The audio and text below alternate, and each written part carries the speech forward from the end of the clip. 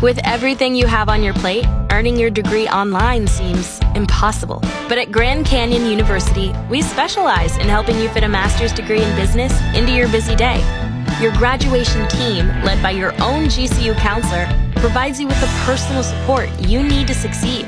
Achieve your goals with a plan and team behind you. Find your purpose at Grand Canyon University. Visit gcu.edu.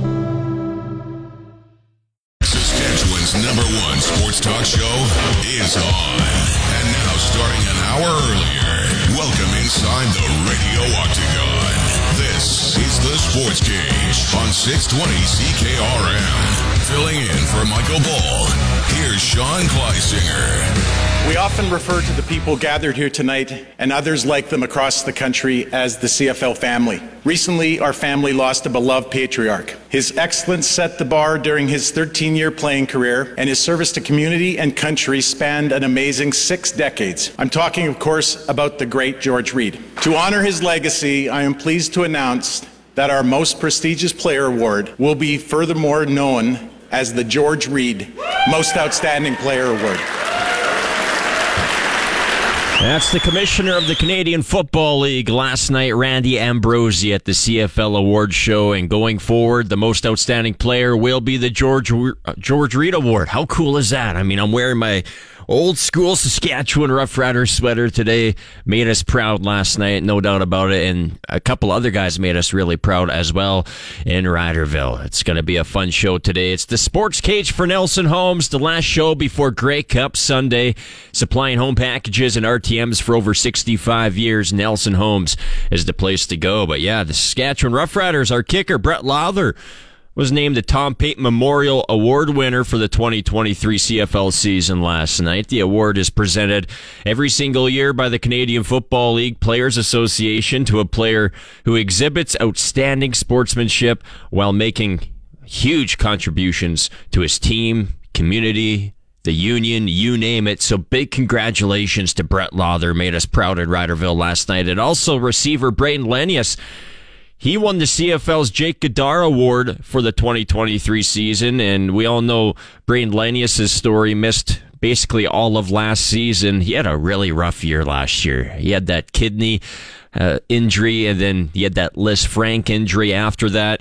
And it was just yesterday morning that we found out the news that Brayden Lenius signed a new 1-year contract with your Saskatchewan Roughriders, and that's like the cherry on top yesterday. Brayden Lenius takes home an award at the CFL Honors last night in Niagara Falls, Ontario. And coming up on the other side of this opening break, Brayden Lenius will join us here on the Western Pizza Hotline to talk all about the award ceremony last night, what it means to him to be the newest recipient of the Jake Godar Award, and maybe I'm going to ask his thoughts on his new contract, because I know Rider fans are really excited about that. And we have a nice show lined up for you. Brayden Lenius, John Hodge from 3 Down Nation at the bottom of the hour. A lot of stuff happening leading up to Grey Cup Sunday. Some good, some bad, just like it always is. There's a bit of a field issue going on right now when it comes to logos, when it comes to banners around the field. No LCF logo, which is problematic because we all know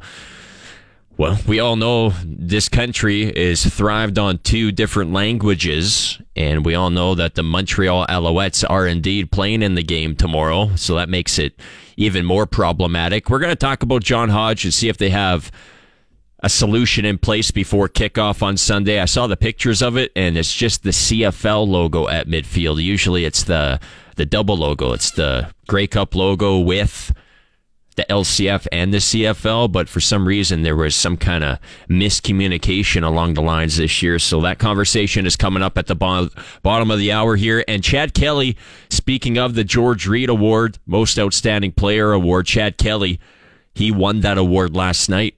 And he had a very emotional speech, and we're going to play that speech for you right before the 4 o'clock news. You could tell it just meant a whole lot to him when he was up on stage there. He was getting emotional. So we are going to play you that speech courtesy of the CFL Honors last night, courtesy of the Canadian Football League. And Arash Madani is also live in Hamilton. I'm sure he has a whole lot to say about the logo issue at midfield at Tim Hortons Field in Hamilton. That's coming up at 4:05. Brett Lawther, we're going to hear from him, his speech last night after he won the Tom Pate Memorial Trophy. And Farhan Lalji, he's in Hamilton and really looking forward to talking with this Hamilton Tiger Cats legend to kick off 5 o'clock. Darren Flutie, he did it all in the Canadian Football League. He was inducted into the Canadian Football Hall of Fame in the year of 2007. And it's a nice little connection because this is the 12th time the Hamilton Tiger Cats have hosted a Grey Cup between, Tim Hortons Field and Ivor Stadium. This is the 12th time the Tabbies have hosted the Grey Cup. But when you think back in history, those Hamilton Tiger Cats, they haven't had much to cheer for when it comes to hoisting that Grey Cup trophy. They haven't won the big game since 1999. That was the back-to-back years that the Calgary Stampeders and Hamilton Tiger Cats played each other. In 1998, Calgary won the Grey Cup with Jeff Garcia when the Stamps were wearing those black jerseys, and Mark McLaughlin kicked the game-winning field goal there, so they beat the Tiger Cats in 98. But then the Tabbies came back in 1999 wearing their black jerseys and won the Grey Cup, and that is the last time the Hamilton Tiger Cats have won the Grey Cup championship. And we're going to talk with Darren Flutie about that game and also about the 1994 game as well, because Darren Flutie was on that BC Lions team that beat the Baltimore Stallions back in 1994. So he is a two-time Grey Cup champion, and he is going to be on the Western Pizza Hotline to kick off Hour 3. And last night watching that Thursday nighter, I could not help but think, did the Sports Cage curse the Burrow family? Very unfortunate news came in today, and we kind of saw it coming last night watching that NFL game.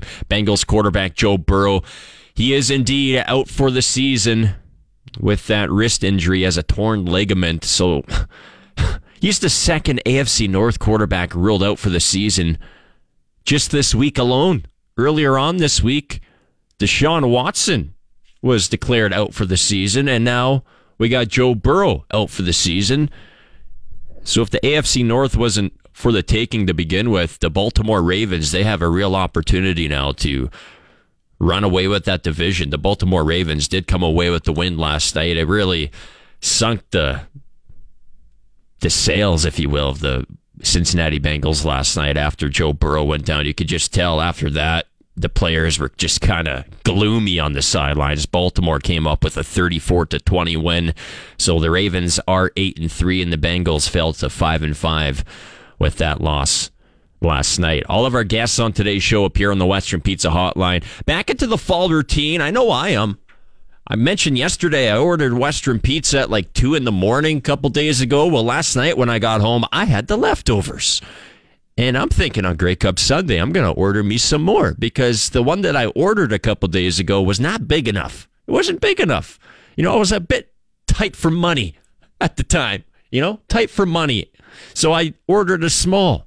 But guess what? Grey Cup Sunday, it only happens once a year. So I'm feeling a bit groovy coming up here on Sunday. Western Pizza is in the plans. You can take the night off on Sunday and let Western Pizza do the cooking. And speaking of cooking, the Regina Pats, they're going to try to cook up a nice road swing tonight. It's a road swing of 5 straight games starting up tonight, and the first stop is in Swift Current, and the pregame show will be on these airwaves right at 6:35 with Dante DeCaria, and then puck drop shortly after 7 o'clock. So the Regina Pats, they were playing at home a lot there, and they will not play at home again, believe it or not, until December 2nd. Which is a Saturday, so a little over 2 weeks from now, we will not have the opportunity to see the Pats play at the Brandt Center, but that's to look forward to tonight. Pats and Swift Current Broncos on the air at 6:35. And we have Brayden Lenius waiting on the Western Pizza Hotline here, so we are going to take a break, be back on the other side, and we will have the newly signed Saskatchewan Roughrider join us. And last night, he won the CFL's Jake Godar Award for the 2023 season. It's Brayden Lenius on the way next. You are listening to the Sports Cage on this Friday, the last show before Grey Cup Sunday for Nelson Holmes on 620 CKRM. The kings of Saskatchewan sports talk. This is the Sports Cage on 620 CKRM. You know, initially last night, it wasn't supposed to be an exciting night for Rider Nation because going into the event, the CFL Awards, we were looking at the award nominees, and we had no Saskatchewan Roughriders to cheer for when it came to MOP, Defensive Player of the Year, Offensive Player of the Year, whatnot. However, we came out of the night with 2 awards to cheer for, and one of these guys now joins us on the Western Pizza Hotline, Brayden Lenius. He won yesterday's CFL's Jake Goddard Award for the 2023 season. Thanks for coming on, Brayden. How you doing? Good. How you doing, Sean? I'm Pleasure doing. to be here. How was it last night to be around CFL royalty, if you will, all the greatest players in the league? Oh, it's amazing. Like, I grew up, CFL was the first league in football I grew up watching, even above NFL, and seeing all the greats like Milton, and you'd be able to talk to them and just be around all those big guys. You feel that aura, and you feel just like that sense of pride of like-minded individuals. Of, you know, everybody has that one goal, obviously the Grey Cup, but also to celebrate personal accolades and just kind of have that brotherhood, right? So it was really cool to be there and be surrounded by all those guys. It was a very good event, as always. So yeah, no, it was a really good night. Yeah, and talk about receiving that personal accolade. What was going through your mind? What was going through your heart in the moment that you realized that you were the Jake Goddard Award winner? Oh, it was incredible. It was like kind of surreal, right? Like when you're surrounded by all those people in that type of room. And it's like having my fiance and my mom there, and a couple of teammates like Brett Lauder there, Mitch Picton was there. It's amazing to share that with everybody, because it doesn't happen really without all those people. Like it takes a village of my team behind me to push me to where I am, and to be able to share that and to feel that and to enjoy that moment. It was really special. Man, despite that taxing rehabilitation process, you remained highly active in the community here as a Saskatchewan Roughrider Foundation player ambassador. You traveled all over the place teaching, youth about healthy relationships, importance of mental well-being, healthy coping strategies, and whatnot. So just take us through some of the things that you did this year in 2023. Yeah, so that Win with Wellness program launched with the Saskatchewan Foundation last year in 2022 after the season, right after Grey Cup at home.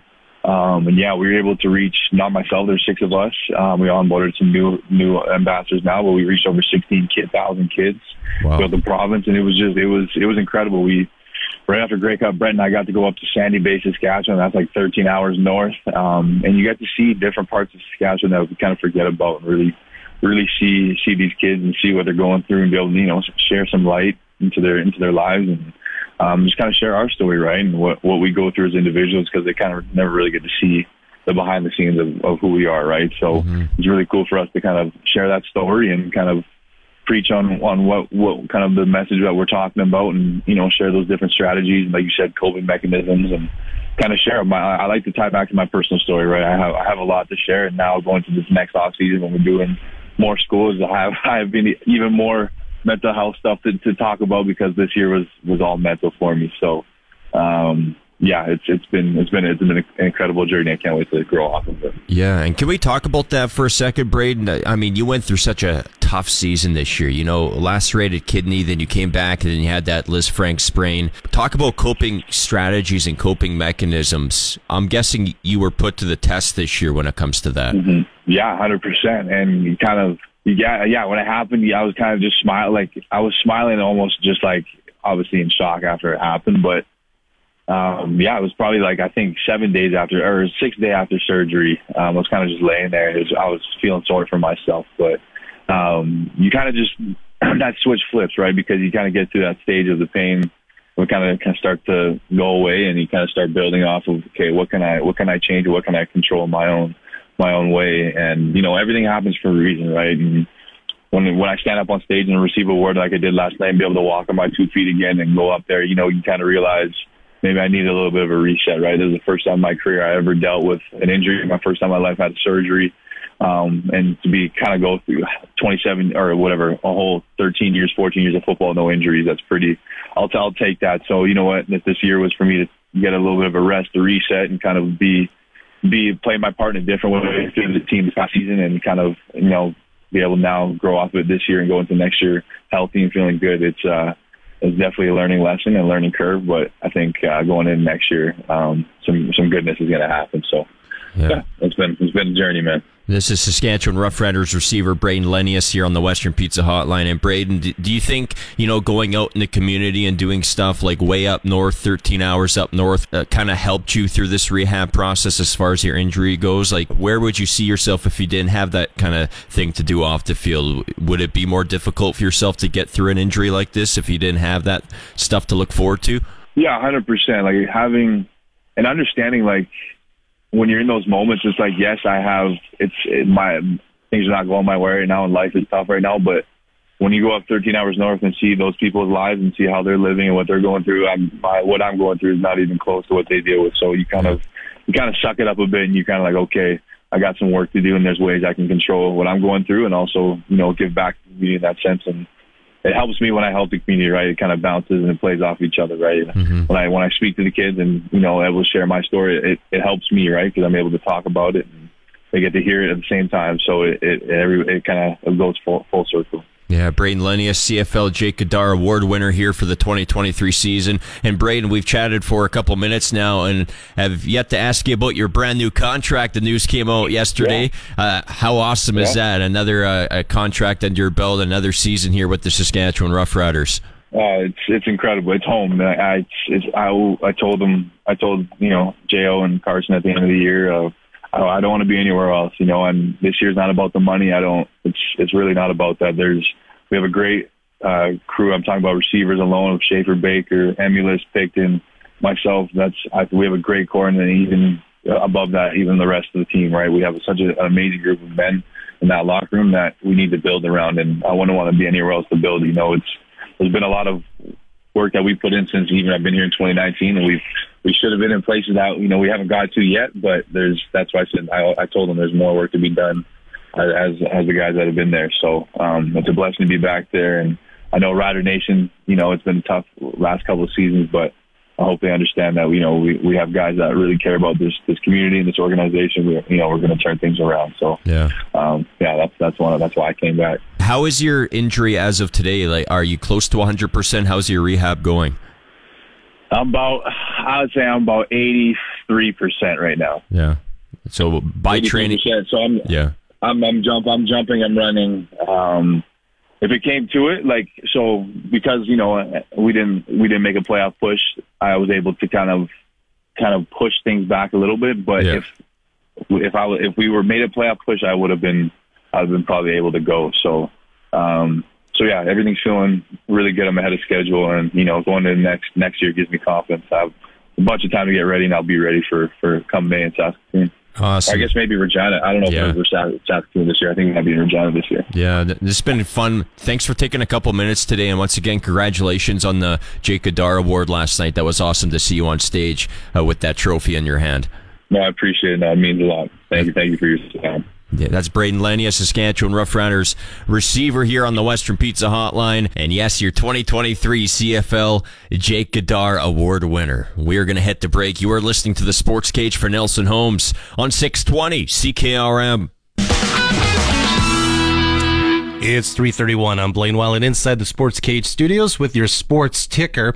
Action currently going on in the NHL, of course, with the NHL overseas as part of the Global Series in Sweden. The Detroit Red Wings are scoring off with the Toronto Maple Leafs, and midway through the third period, the Red Wings currently hold a 2-1 lead over the Maple Leafs. It's a quiet night in the NHL. Just two other games tonight include Winnipeg hosting Buffalo, and Anaheim will square off with Florida. The Regina Pats began a 5-game trek away from the Brandt Centers. They're being out of the Brandt Center because of the Canadian Western Aggravation next week. Tonight, the Pats are in Swift Current. They'll take on the Broncos. Coverage here on 620 CKRM begins at 6:35. Opening faceoff is at 7 o'clock. It was a rough Thursday nighter last night in the NFL on both sides. The Baltimore Ravens lost tight end Mark Andrews with an ankle injury. He'll be out for the season. As well, Cincinnati Bengals found out today that quarterback Joe Burrow is done for the season with a wrist injury. And as well, the Bengals are facing an investigation by the NFL for possible not disclosing Burrow's injury, as he was seen arriving to Baltimore yesterday with a brace on his wrist. And as a look at your sports ticker. Senior hockey is very important to each town it's played in, and it's important to us too. Time now for the Senior Hockey Reports.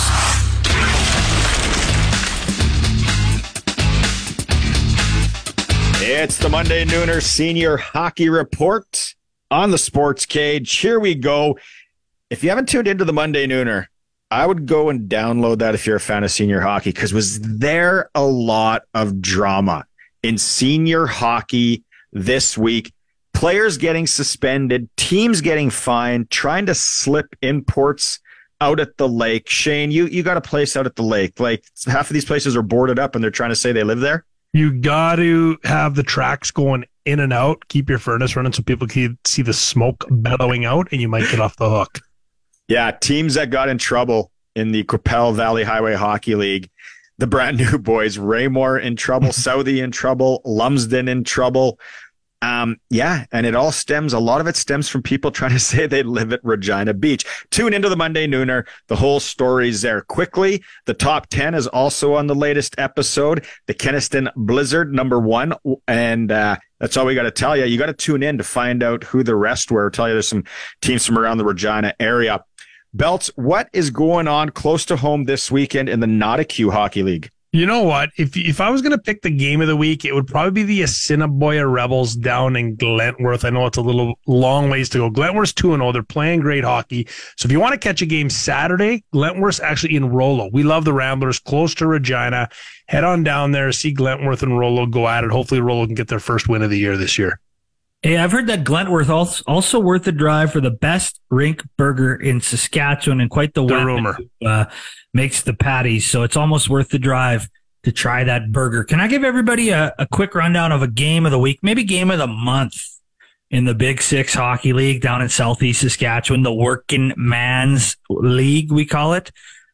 It's going down Friday night in Carlisle, at the Carlisle Sports Arena, 8:00, couple-hour drive from the city, but some really good senior hockey between the defending champion Redvers Rockets and the pesky favorites this year, the Carlisle Cougars. That's going to be a great matchup on Friday night. Qu'Appelle Valley Highway Hockey League used to be known as the Super League. I tell you, Friday night, tonight in Balcarres, they got a nice little tavern attached to the rink there. Balcarres is home to the Milestone Flyers. Balcarres off to a 1-0 start in that league. And then I like Saturday night in Raymore hosting the Balcarres Broncos, along with Grenfell home to Lumsden on Saturday. So 2 bangers on Saturday in the Qu'Appelle Valley Highway Hockey League. Tune into the Monday Nooner. Find us on Apple, Spotify, wherever you find podcasts. If you like senior hockey, you'll love the Senior Hockey Show there. Hey, on the Sports Cage, boys, the Monday Nooner little snippet here brought to you by Synergy AG, your local crop input retailer in Saskatchewan. Locations all around. Brad Hamner and his team always supporting youth hockey, supporting senior hockey. We love everything that Synergy AG does, and they're supporting local, so support them. All right, Zinger, Sports Cage, back to you guys. Kick it. Saskatchewan's best coverage of the Saskatchewan Roughriders is on the Sports Cage, right here on the mighty 620 CKRM. It's 3:38 inside the cage here. It's a Friday for Nelson Homes, supplying home packages and RTMs for over 65 years. Just trying to get a hold of 3 Down Nations. John Hodge. I know it's a busy week for everyone out east in Hamilton. A lot going on, a lot of festivities. So hopefully we can catch up with John Hodge within the next couple minutes here, because I want to pick his brain about some of these things that are happening across the Canadian Football League right now. There's a little bit of an issue when it comes to the lack of LCF advertisement around Tim Hortons Field in Hamilton, which is very head-scratching.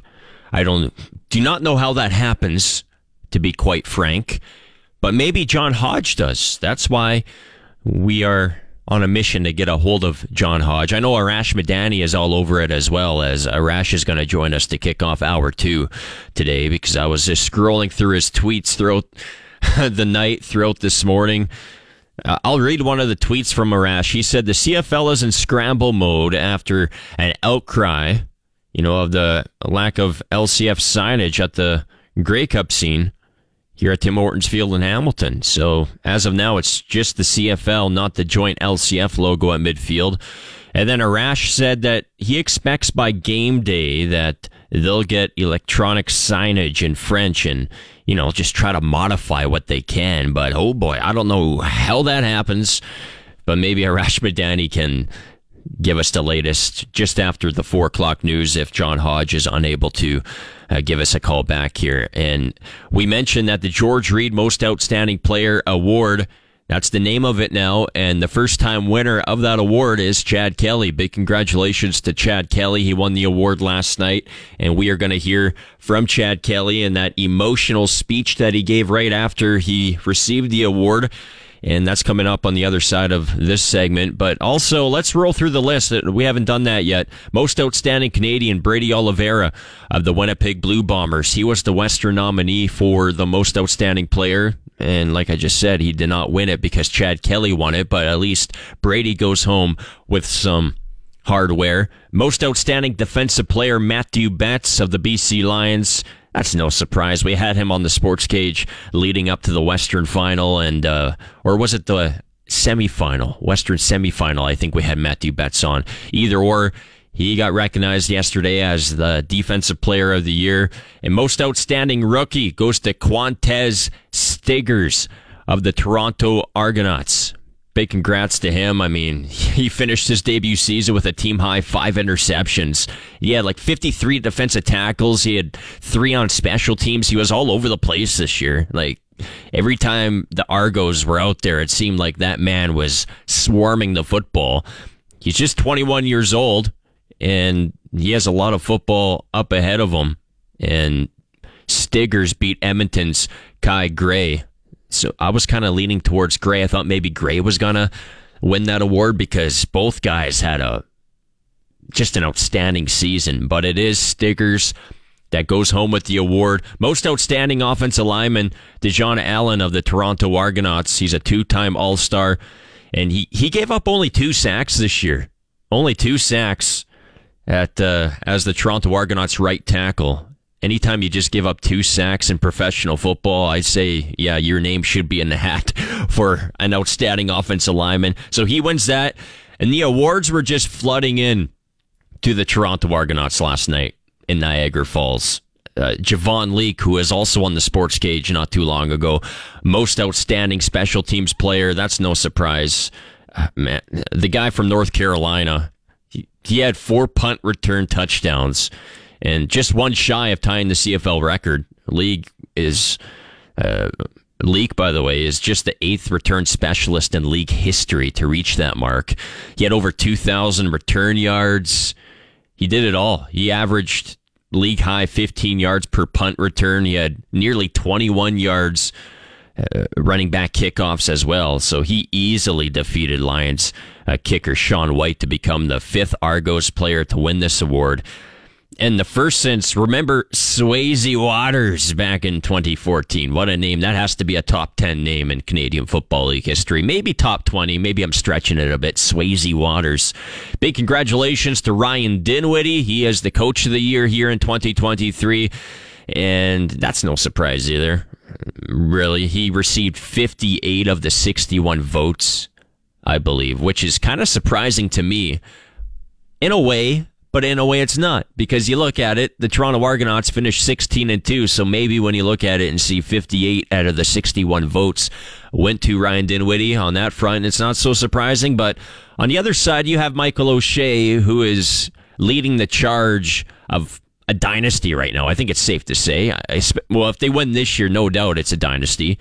So Michael O'Shea just received 3 votes out of the 61, but Ryan Dinwiddie takes home the award. Big congratulations to him. And we already mentioned it, Brett Lawther of our Saskatchewan Roughriders, the Canadian Football League Players Association, gave him the recognition for the sportsmanship and significant contributions to both the team and community. He took home the Big Time Award. Big congratulations to Brett Lawther, the Tom Pate Memorial Award winner. And we were unable to get a hold of Brett Lawther today. He's a busy man out east there, but we will air his award ceremony speech a little later on today here in the Sports Cage. And we heard from this guy to kick off the show today, Saskatchewan Roughriders receiver Brayden Lenius. He won the CFL's Jake Goddard Award last night, and there's not a more deserving individual of that award, especially after what this guy has been through this year. Lacerated his kidney during the second preseason game it was. And then it forced him to sit out the first 7 weeks of the season. Brayden Lenius didn't play for the first 7 weeks of the season. And then he returned to the lineup. Everyone's like, yes, we finally have Brayden Lenius back on the football field. Returns to the lineup only to suffer a season-ending Liz Frank sprain in his first game back. And that is a very significant injury. It might not sound like it, but that injury takes a long time to come back from. And we just heard from Brayden. He says he's about 83%. I like the number he put on it. He said he's 83% back and healthy. And he went on to say, if you missed the conversation, by the way, you can always go back and find it on demand wherever you find your podcast. But Brayden said basically if the Riders were making a playoff push, he himself would have made the push as well to play in the playoffs. But since the Riders were out, he kind of took a step back and was like, let's not rush this thing. And let's take it easy a bit here and make a full comeback for 2024. So Brayden Lenius, big time winner last night, and it was quite cool because we went into the evening last night not expecting to have anything to cheer for in Riderville as far as our players go. But no, Brett Lother and Brayden Lenius making us proud last night. Still trying to get a hold of John Hodge of 3 Down Nation, and it looks like John is a busy man, so I'm not sure if we will be able to get a hold of him or not, but that's okay because a lot of the things that I was going to ask John, I was kind of banking it for Arash Madani just in case if this scenario happened. And Arash Madani, he has his fingerprint all over this situation as well. Like I said, guarding by these tweets that Arash has been sending out. And Arash is a good guy to talk to when it comes to this stuff because what's Arash saying? The beginning of new beginnings. I believe that's what Randy Ambrosie said a couple years ago. And Arash Madani loves to say that. And stuff like this really doesn't help. I don't know how this happens. I don't want to be negative because it's been such a positive week. It's been such a positive vibe going into Grey Cup 110. It's feeling good. I know the Riders aren't in it, and the 2 teams that we are getting set to watch are not the ideal teams that we want to see. But for the most part, it's been a good vibe all week long, but we might have to bring it down just a tad while we talk with Arash because I got a couple things look at this. John Hodge. I'm ready now if it's not too late. So, do you know what we're going to do? We are going to take a quick break, and hopefully John Hodge can answer us on the way back because I do have a couple things I want to ask John, and that's including what's in Danny Machocha's backpack all the time? He's walking around with a backpack all the time. Is he constantly carrying his lunch around, or what is it? We're going to find out on the other side. You are listening to the Sports Cage for Nelson Holmes on 620 CKRM. With everything you have on your plate, earning your degree online seems impossible. But at Grand Canyon University, we specialize in helping you fit a master's degree in business into your busy day. Your graduation team, led by your own GCU counselor, provides you with the personal support you need to succeed. Achieve your goals with a plan and team behind you. Find your purpose at Grand Canyon University. Visit gcu.edu. The Sports Cage is your locker room pass. We're talking Riders on Saskatchewan Sports Radio, 620 CKRM. All right, yes, we are joined by John Hodge from 3 Down Nation here on the Western Pizza Hotline as John is live in Hamilton, Ontario, getting set for the big game on Sunday. Thanks for taking a couple minutes here, John, and I have a lot to ask you. I don't know if we'll get to it all today, but the first thing I want to bring to your attention, and maybe you could give us some input on this. I saw all over social media that apparently there's a bit of an issue right now regarding the logos, the banners around Tim Hortons Field. There's no LCF anywhere to be seen. And I guess my question is, John, how does this happen and how do we fix this before kickoff on Sunday? Well, I'll set the scene a little bit here. So at the State of the League conference that Randy Ambrosie held on Tuesday, there was a French language reporter, and I'll admit my French is terrible. My elementary school French teacher would be extremely disappointed. Me too. In my use of the language. I know bonjour. Bonjour. And crayon, I believe, is a pencil. Yeah. And I also know most foods in French, but that's a separate you're ahead of me. But there was a question about the East Final, because at the East Final in Toronto, the Canadian national anthem was only sung in one language.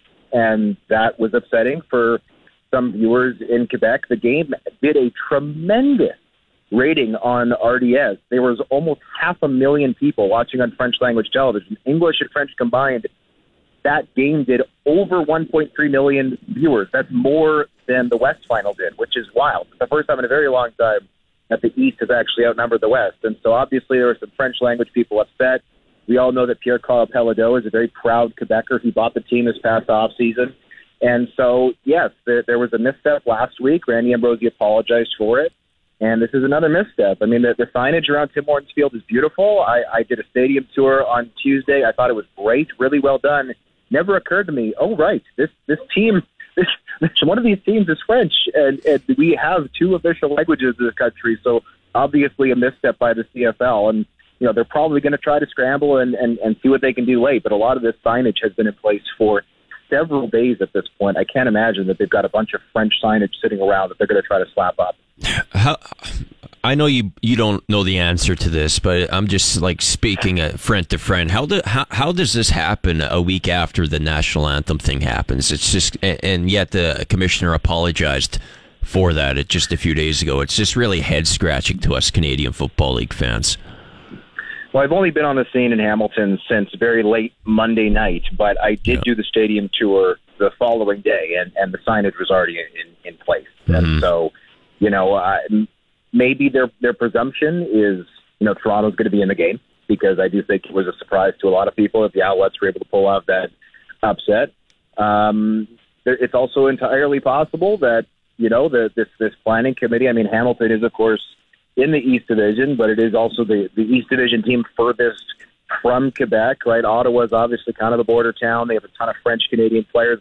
They once had enough that they called themselves the French-Canadian Mafia, with tongue-in-cheek, on that team. Hamilton, not as many French-language connections. And so how does it happen? I'm not sure, but that's a question that we're certainly going to be posing to the CFL, given that, once it was pointed out, it is certainly a head-scratcher, especially with the Alouettes being in the game. Yeah, just look at, this is John Hodge from 3 Down Nation on the Western Pizza Hotline. I'm just thinking back on the history of the Grey Cup game, and this one just comes to mind since we're here in Saskatchewan, but the 101st Grey Cup at Mosaic Stadium, the old Mosaic Stadium, the logo at midfield, it was representing both languages. As far as I can remember, it's always been that way, regardless if the Montreal Alouettes are playing in the Grey Cup or not. It's just, it's a head scratcher why all of a sudden it's not like that. But like you said, we're still in the midst of figuring out some answers, and hopefully we can find some answers out soon. This is John Hodge here. And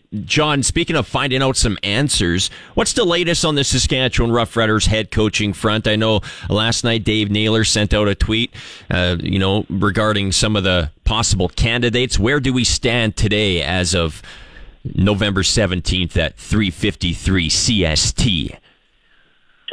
Well, to me, the thing that stands out is the fact that once you are given permission to speak to a candidate, that opens a 14-day window. And I know Jeremy O'Day, in his season-ending media availability, indicated that he wanted to have the coaching situation in Riderville figured out by the end of the month. And so obviously, if he's opened the 2-week window now, that should track, right? This team should have a new head coach in place by the end of the you can't open it back up without permission. And if you've already granted permission once, teams are not going to grant permission twice, right? They open the door to let coaches out, but obviously they don't want to lose their coaches, as much as they often say that they do want to give guys opportunities to climb the ladder, so to speak, and garner promotions with other clubs. So something I thought was interesting is 3 Down talked to Buck Pierce. Mm-hmm. He made it clear that he is interested in head coaching opportunities. That's, to me, news, because in past years, he's been asked to interview for jobs and he's declined them. That part of the reason why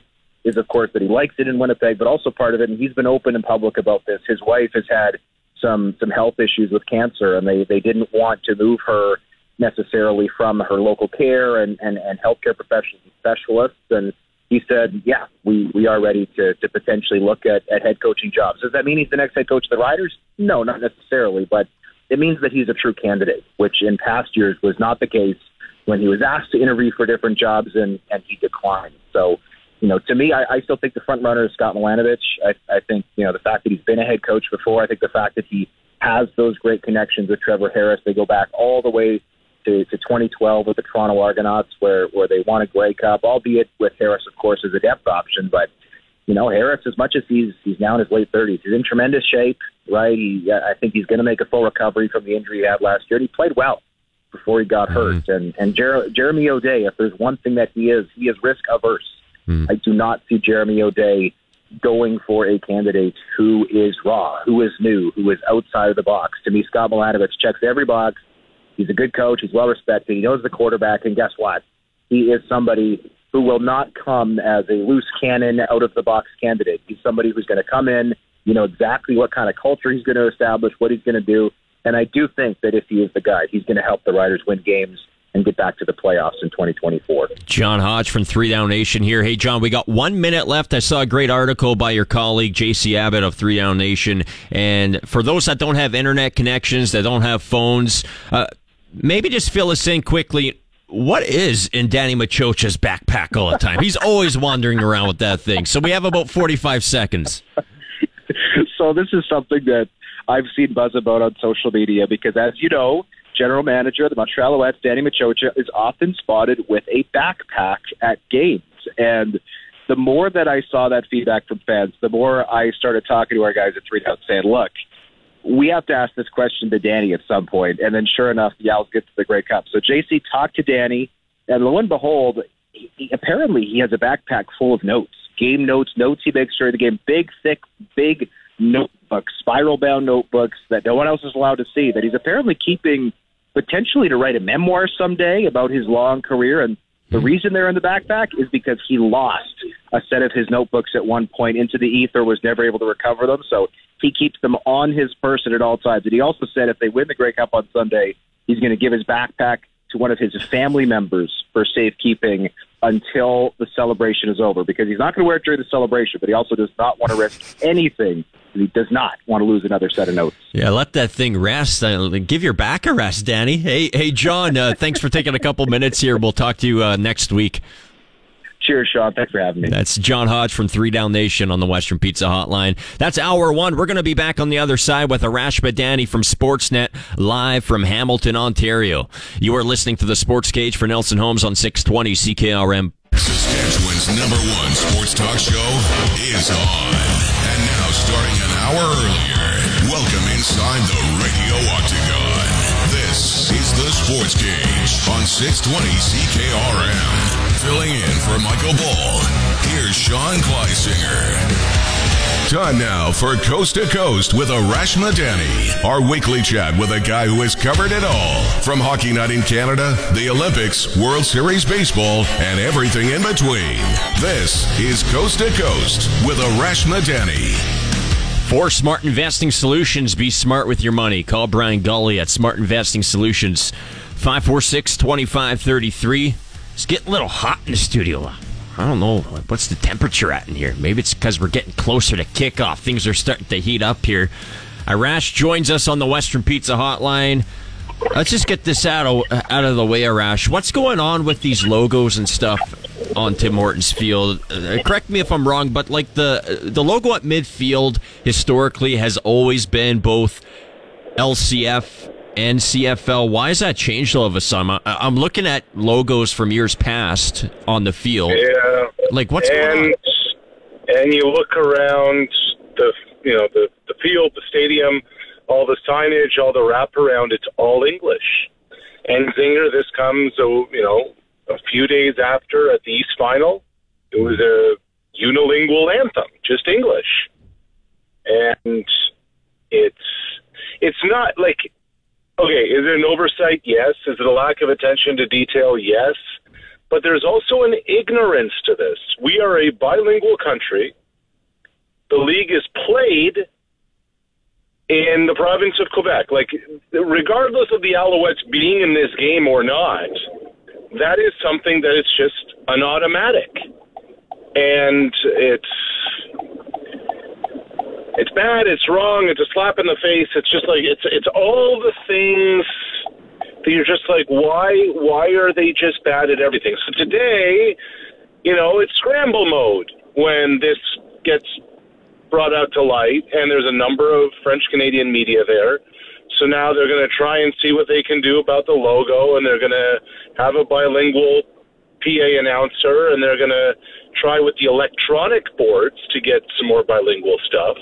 But it's egg on their face again. I just don't understand it, because I'm looking at Grey Cup 101, which took place at the old Taylor Field here in Regina, and the midfield logo represents both languages. It's always been that way, and now all of a sudden it's not like that anymore. It just doesn't make sense. No, I hear you, and there's no logical explanation for it, Zinger. That's the issue, right? It's just all the things I said: oversight, ignorance, lack of attention to detail, people who are making decisions who can't think things through, who don't understand unintended consequences of their actions. It's all of it. And it's just such a basic thing as part of your checklist. Yeah. Hey, Arash, Chad Kelly, the MOP of the league. It's not Zach Collaros anymore. I know Zach Collaros wasn't nominated yesterday. It was Brady Oliveira, but it looks like Collaros is no longer Mr. November.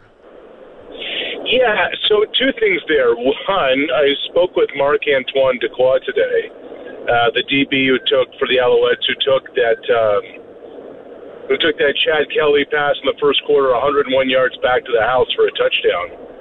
And looked at Dequoy, and he kind of looked at me, and he said, yeah, Zach Collaros is the best quarterback in our league. So I'm like, okay, shots fired. I like that, Marc-Antoine. He rolled his eyes when we brought up the Chad Kelly concussion thing. But this is what I mean by Zach Collaros not being Mr. November.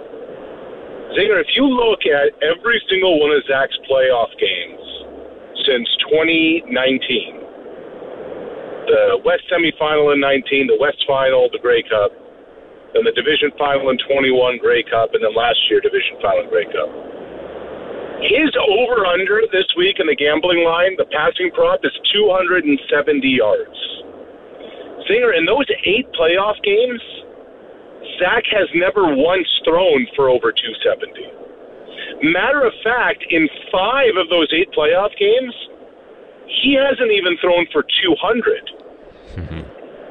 In those 8 playoff games, he's thrown more picks than he has touchdowns. Zach is the best regular season quarterback this league has had in a long time. But, man, in the playoffs, the numbers are just kind of staggering. And Mike O'Shea was asked about it today. He won't go down there, down that road. So it's really interesting as this game approaches, which version of Zach Collaros are you going to see? Regular season Zach? Or the dude who just in the postseason hasn't been the guy? Yeah.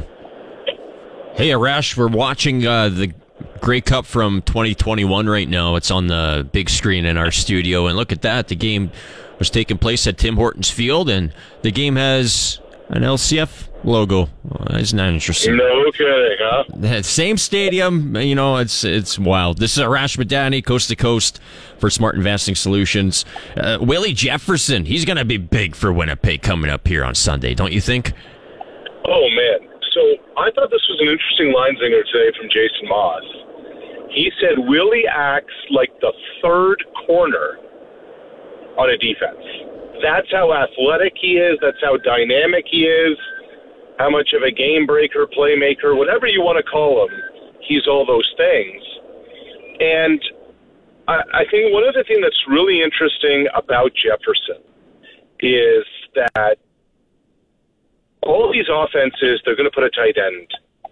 In addition to the offensive line, they're going to add another offensive lineman to him, or use a running back to block him or chip him, help out on him. Use a receiver coming across to try and slow him down. I'm not big into stats, but this is the one that stuck out to me. In the history of the league, there has never been anyone who's had more than 50 sacks and more than 50 pass knockdowns other than Willie Jefferson. And you think of all the great pass rushers over the years, This dude's got a 7-foot wingspan, and he uses it to wreck things. He's probably going to be used. Like I wonder if that's on the gambling line. How many pass knockdowns is Willie Jefferson going to have on Grey Cup Sunday? Hey, on the other side of the ball, Austin Mack. What a story he's been this year. Want to talk about Austin Mack a bit and why he's so important to this football team? Yeah, and right away you're like, wait a minute, he's a CFL rookie, not eligible for Rookie of the Year because he's got NFL time. But a rookie of this league, and he's got over 1,100 receiving yards, which you don't see all that often. But Zinger, Austin Mack was the last receiver on the depth chart going into training camp because he signed so late. And there's a few things here. One, he got nicked up a few times in training camp, but he kept coming back. He never missed a day, which to Jason Moss said, that's a fighter out there. Austin Mack, before he came north of the border, he actually got on film and he would watch Eugene Lewis run routes to get an idea of what the bigger and wider field is all about and how the waggle works and what's going to be important when he comes up here. So that told the front office, this kid's not entitled.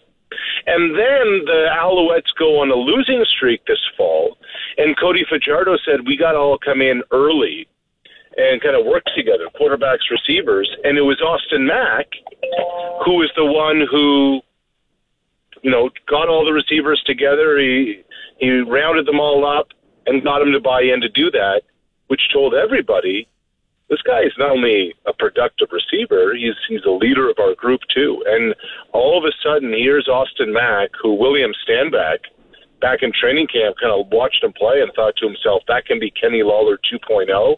All of a sudden, Austin Mack's one of the most important players in Montreal's offense. Yeah, what a season Austin Mack had. Over 1,000 yards receiving, 78 catches. He's going to be one to watch on Grey Cup Sunday. This is Arash Madani on the Western Pizza Hotline. All right, Arash, how about a prediction? Let's talk about it. Who do you got winning this game? A score prediction, what do you got for us? It's that time. I don't know if I'm overthinking this, Zinger. I don't know if it's because I've been here all week and, being around everything. I came into this week thinking, okay, this is going to be a Winnipeg rout, right? Mm-hmm. And now I'm just starting to think that Alouette defense that, I got by Hamilton and is the only reason they beat Toronto. Do they have another one in their holster? Can they do this again? It's part of it is I just don't trust the Bombers in a Grey Cup game, which is weird because they've won 2 of their last 3. But man, it's. Are you picking the Alouettes, Arash? Are you going the Owls? Am I smelling this correct? I think the problem with the Alouettes is their offense is dreadful. Yeah, the quarterback's no good, but their defense is really good. Yeah. I don't see a 9-turnover game happening like last week, but yeah, it's going to be interesting. I think that's something to look for. Like I was saying earlier this week, I think if the Montreal Alouettes are going to win this game, I think that Cody Fajardo needs to make at least 4, 5, 6 big-time throws, and I'm not just talking like a couple dump-offs underneath, like down-the-field throws. But we'll see if that happens. Hey, Arash, are you hearing anything new on the Riders coaching search? I saw the news today, Buck Pierce, he's aware of the things that are happening in Riderville. He hears the noise. Yeah, and look, I know there's a bunch of names out there. One of the names, 2 of the names I've been told, Jordan McKismick, offensive coordinator, BC, Mark Killam, special teams coordinator, Calgary. They have been on the Riders' radar. This is the one that intrigues me, Zinger, and it's not a candidate. I've been told that Jeremy O'Day is conducting interviews in Saskatoon because he's trying not to get any leaks on who's coming in and out of Regina. Very interesting. Saskatoon, maybe at one of those nice fancy hotels downtown. Don't go creeping around, Rider fans. You stay away now. That's very interesting. Hey, Arash, this is the last moment that we're going to talk to you before Grey Cup Sunday. So how has the week been altogether? Do you have any other gossip news? What's going on out there in the Hammer? Well, this is the sense I get, Singer, and obviously, Hamilton's the Cats are the host team, so they're not going to do anything this week.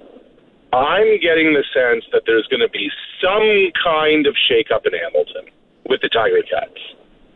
Right? They're one and done in the playoffs, and they've had a lot of time for, the evaluation, reflection, whatever the heck you want to call it.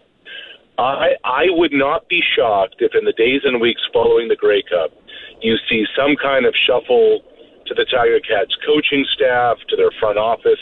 Does that mean, for instance, could it mean Orlando stops coaching, he moves upstairs, and Scott Milanovic becomes the head coach, for instance? So I just get the sense that in Hamilton, they're waiting for all the hoopla to be over before they kind of fully address the football part. Very interesting. You are one intuitive man, Arash Madani, so I trust this. Hey, enjoy the game on Sunday, Arash, and thanks for the coverage all week. Thanks, Igor. Appreciate you, bud. That's Sportsnet's Arash Madani on the Western Pizza Hotline. Brought to you by Smart Investing Solutions. Be smart with your money. Give Brian Gully a call at Smart Investing Solutions, 546-2533. Heading to break. You are listening to The Cage for Nelson Holmes on 620 CKRM. Time now for The Cage Clutch Performer on 620 CKRM. Breaking down the wing. And we'll snap it around the boards as we approach 4 minutes to go in the second. And Mark Stone looking. Eichel to Theodore. Wrist shot, score! Jay Theodore from out top on the power play, and the Golden Knights have tied the game at 4. Oh, Jay Theodore of the Vegas Golden Knights. What a game he had last night. 4 points, that goal, 3 assists. His Vegas Golden Knights 6-5 winners over my Montreal Canadiens. Jay Theodore is your Sports Cage Clutch Performer for Nick Service in Emerald Park, your local Massey Ferguson Challenger, Rogator, Gleaner, and Fent Dealer. Give them a call at 781-1077. Nobody covers your team like our team. This is the Sports Cage on the mighty 620 CKRM. Starting to cool down a bit. I just had to drink some water, brought my temperature down. I was getting all heated up there. I think this logo thing at Tim Hortons Field is getting the better of me. Like, why is it bothering me so much? Well, it should bother me, but not to the extent where I'm sweating buckets. That's not good. What is good, last night, the Saskatchewan Roughriders celebrated a couple awards. Saskatchewan Roughriders kicker Brett Lawther, he was named the Tom Pate Memorial Award winner for the 2023 season, and courtesy of the Canadian Football League. Let's listen into the CFL Awards last night. This is Brett Lawther's victory speech. Please welcome the recipient of the prestigious Tom Pate Memorial Award winner from the Saskatchewan Roughriders, Brett Lawther. From Nova Scotia here. I got a lot of people watching back home. Can we make some noise right now for everyone back home in Nova Scotia? There we go. Thank you. Appreciate it. All right. All right, I'd like to give recognition to all the other nominees of the Tom Pate Award. The work you guys are doing in your respective communities definitely doesn't go unnoticed. Congratulations to Montreal and Winnipeg. Best of luck on Sunday to both teams as well. I know you guys want to get to bed tonight, and there's a lot of important people to speak, so I'm going to try to keep this as short as possible here. I stand before you today with immense gratitude and humility as I accept this award. It's truly a privilege to be standing here surrounded by so many talented individuals who've made remarkable contributions across the CFL. I want to express my deepest appreciation to the CFLPA for this incredible honor, especially Solomon Elamimian and Brian Ramsey. To be recognized tonight is truly a dream come true, and I'm profoundly grateful for the faith and confidence you guys have shown in me. I want to extend a heartfelt thanks to my family and friends who have been the pillars of my strength and support throughout this journey. Your unwavering encouragement and belief in my abilities has been instrumental in this moment. This award is as much yours as it is mine. None of this would be possible without the hard work and dedication of the Saskatchewan Roughriders and Saskatchewan Roughrider Foundation. Your passion, creativity, tireless efforts have contributed significantly to the success we celebrate today. I'm proud to be a part of such an incredible individuals as I accept this award on our behalf of our collective achievements. To all those who have believed in me, supported me, contributed to my growth, thank you from the bottom of my heart. This award serves as a reminder that success is not an individual pursuit but a collaborative effort. It's a reflection of energy and commitment of everyone who's been a part of my journey. I'm committed to using this recognition as a platform to inspire others to contribute positively to our community and make a meaningful impact in Saskatchewan. In closing, I want to express my serious gratitude once again. This award is not just about past achievements, but a motivation to strive to greater heights in the future. I'm excited for the opportunities and challenges that lie ahead. I'm grateful for your support as it propels me forward. Thank you for this incredible honor. Yeah, that's Brett Lawther last night. Big congratulations. The kicker of your Saskatchewan Roughriders named the Tom Pate Memorial Award winner for the 2023 season. Big thanks to the Canadian Football League for streaming that last night on CFL Plus, I believe. Hopefully in the near future we can get that on TSN. Wouldn't that be nice to kick back, relax, and watch a CFL award show on the main network? Fingers crossed that could happen in the near future. Really unfortunate news today in the National Football League. If you missed it, Bengals quarterback Joe Burrow, he's out for the season. He left the game last night in the Thursday nighter in Baltimore. It was after that touchdown pass to Joe Mixon. You could just tell right away it wasn't right because he started wincing at his hand, his right hand, his throwing hand.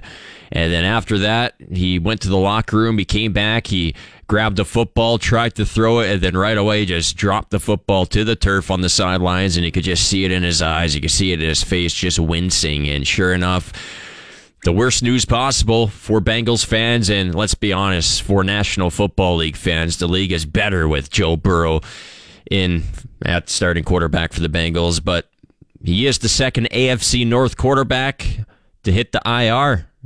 This week alone, Deshaun Watson of the Cleveland Browns, and now Joe Burrow of the Cincinnati Bengals. We're going to take a break. Farhan Lalji, he is also in Hamilton getting set for Grey Cup 110, and he's going to hop on the Western Pizza Hotline. He's waiting in the wings. You are listening to the Sports Cage for Nelson Holmes on 620 CKRM. It's 4:34. I'm Blaine Weiland inside the Sports Cage studios with your sports ticker for Bronco Plumbing and Heating. Where professional service is guaranteed, they'll treat you right. 781-2090. It is, of course, Grey Cup Friday as preparations continue for the big game on Sunday. The Winnipeg Blue Bombers, facing injuries in the receiving corps, did get Dick Dembski and Rashid Bailey back on the practice field today. Dalton Schoen still not practicing as well. Linebacker Adam Bighill not practicing for the Blue Bombers. Of course, the Blue Bombers will meet the Montreal Alouettes in the Grey Cup final on Sunday. On the ice, the Regina Pats are going to begin a 5-game trek away from the Brandt Center as they will hit the road and face off with the Swift Current Broncos tonight. Game you can catch here on 620 CKRM. Pre-game show begins at 6:35. Opening face-off is at 7 o'clock. There's 3 games today in the NHL. One is already in the books. Of course, the NHL is overseas with the Global Series in Sweden. In action today, the Toronto Maple Leafs picked up a 3-2 victory over the Detroit Red Wings as John Tavares had points on all 3 goals for the Maple Leafs. And a couple of Canadian pitchers were dealt today. The Colorado Rockies have acquired Cal Quantrill from the Cleveland Guardians in exchange for a minor league prospect. Last week, Quantrill was designated for assignment. And as well, Calgary native Mike Soroka is heading to the Chicago White Sox in a 5-for-1 deal that will see left-hander Aaron Bummer hit to the Atlanta Braves.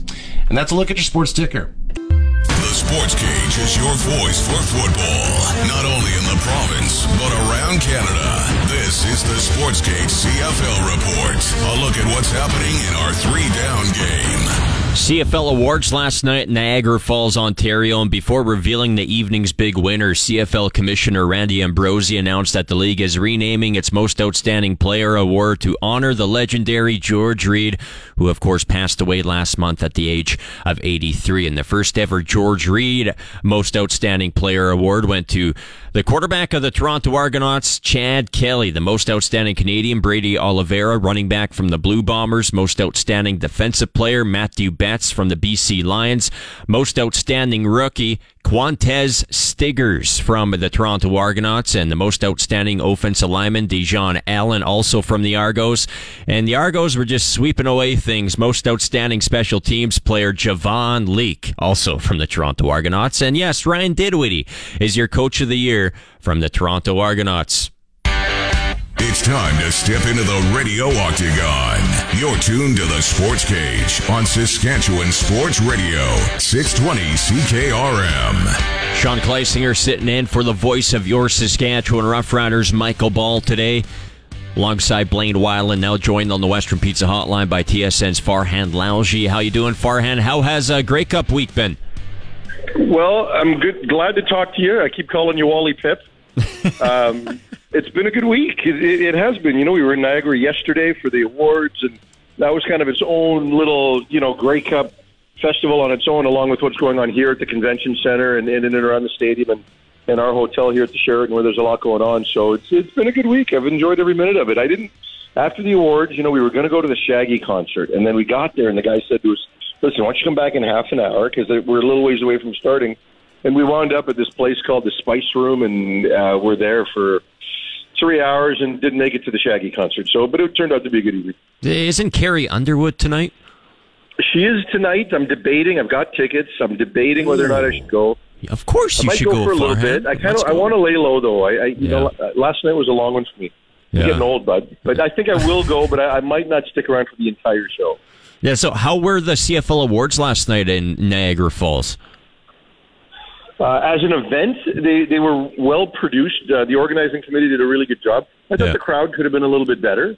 But, as far as the speeches and the entertainment and the production of it all, I thought they did a pretty good job, right? Were you surprised at all by any of the winners? I think it was all pretty straightforward as expected. Yeah, I think I was going to ask you the same thing. Were you expecting Chad Kelly to walk away with the first ever George Reed Most Outstanding Player Award?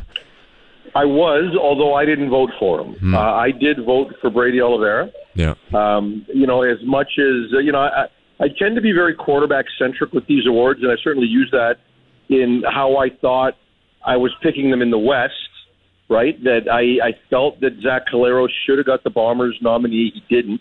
So I picked VA in the West. But then I still picked Zach as my all-star quarterback in the West, which happened, right?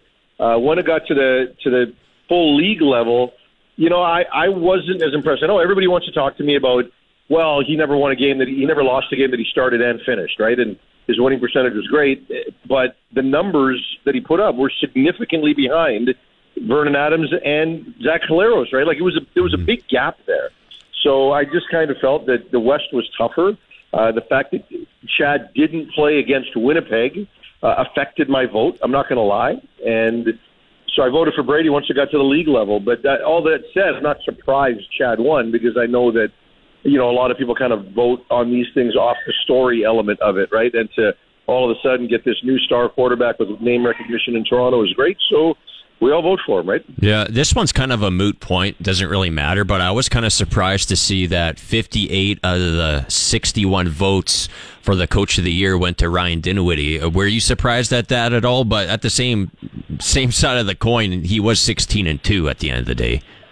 Yeah, I think that was the biggest thing, and I wasn't surprised it was that one-sided, but I'm not surprised Dinwiddie won handily, and for that, right? Like last year, a lot of people felt that they got some good fortune to win, and then for them to come back with a new quarterback and have the success they did, and then having to manage things for those last 6 weeks when they had already clinched and still find a way to stay motivated and win all but one of those games, I think was also impressive. So, they really did look dominant. They looked like a complete team in all three phases. I don't think anybody expected what happened last Saturday in the East final to happen. So, as long as those votes all went up before that game, which we know they did, it doesn't surprise me at all that he won. Hey, back to Chad Kelly, Farhan. Can you see Chad Kelly getting a shot south of the border here in 2024? Is that actually a realistic possibility?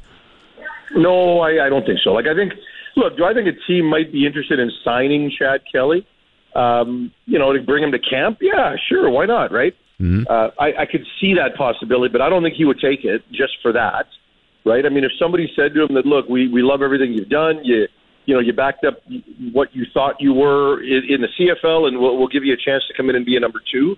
I think he'd jump at that in a heartbeat. I just don't think that situation exists for him. Yeah. So, and on top of that, to make him a number 2, you've also got to pay him more because he's not a player that can be paid rookie salary because he's been around the league for 4 years. So he's kind of past that window, and he's also eligible for bonuses. So that would also be part of his expectation in order to show that, you're serious about me and I've got a chance to be on your active game day roster. So if somebody presented that to him, I'm sure he would take it. I just don't think anybody's going to, and I think he'll be back with Toronto. Yeah, Chad Kelly will turn 30 years old on March 26th, so that's just something to keep in mind as well. This is TSN's Farhan Lalji on the Western Pizza Hotline. Well, let's talk about this game, Farhan. What do you see happening in this football game? To start the week, I kind of was feeling more so it was going to be a runaway for the Winnipeg Blue Bombers, and then the closer to kickoff we get here, I'm kind of thinking, okay, maybe we're going to have a pretty good football game after all. Take the under is my advice. Take the under. I think it's 47.5 points, and I just don't see these teams being dynamic offensively right now.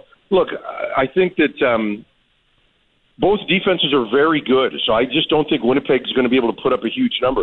Dembski and Bailey practiced a little bit today. They actually got some reps in practice as opposed to just walking around, so they'll be a little bit healthier than they were last week. But looking at Winnipeg's offense last week, there wasn't much there, right? I mean, the first quarter with Brady doing his thing, they were great.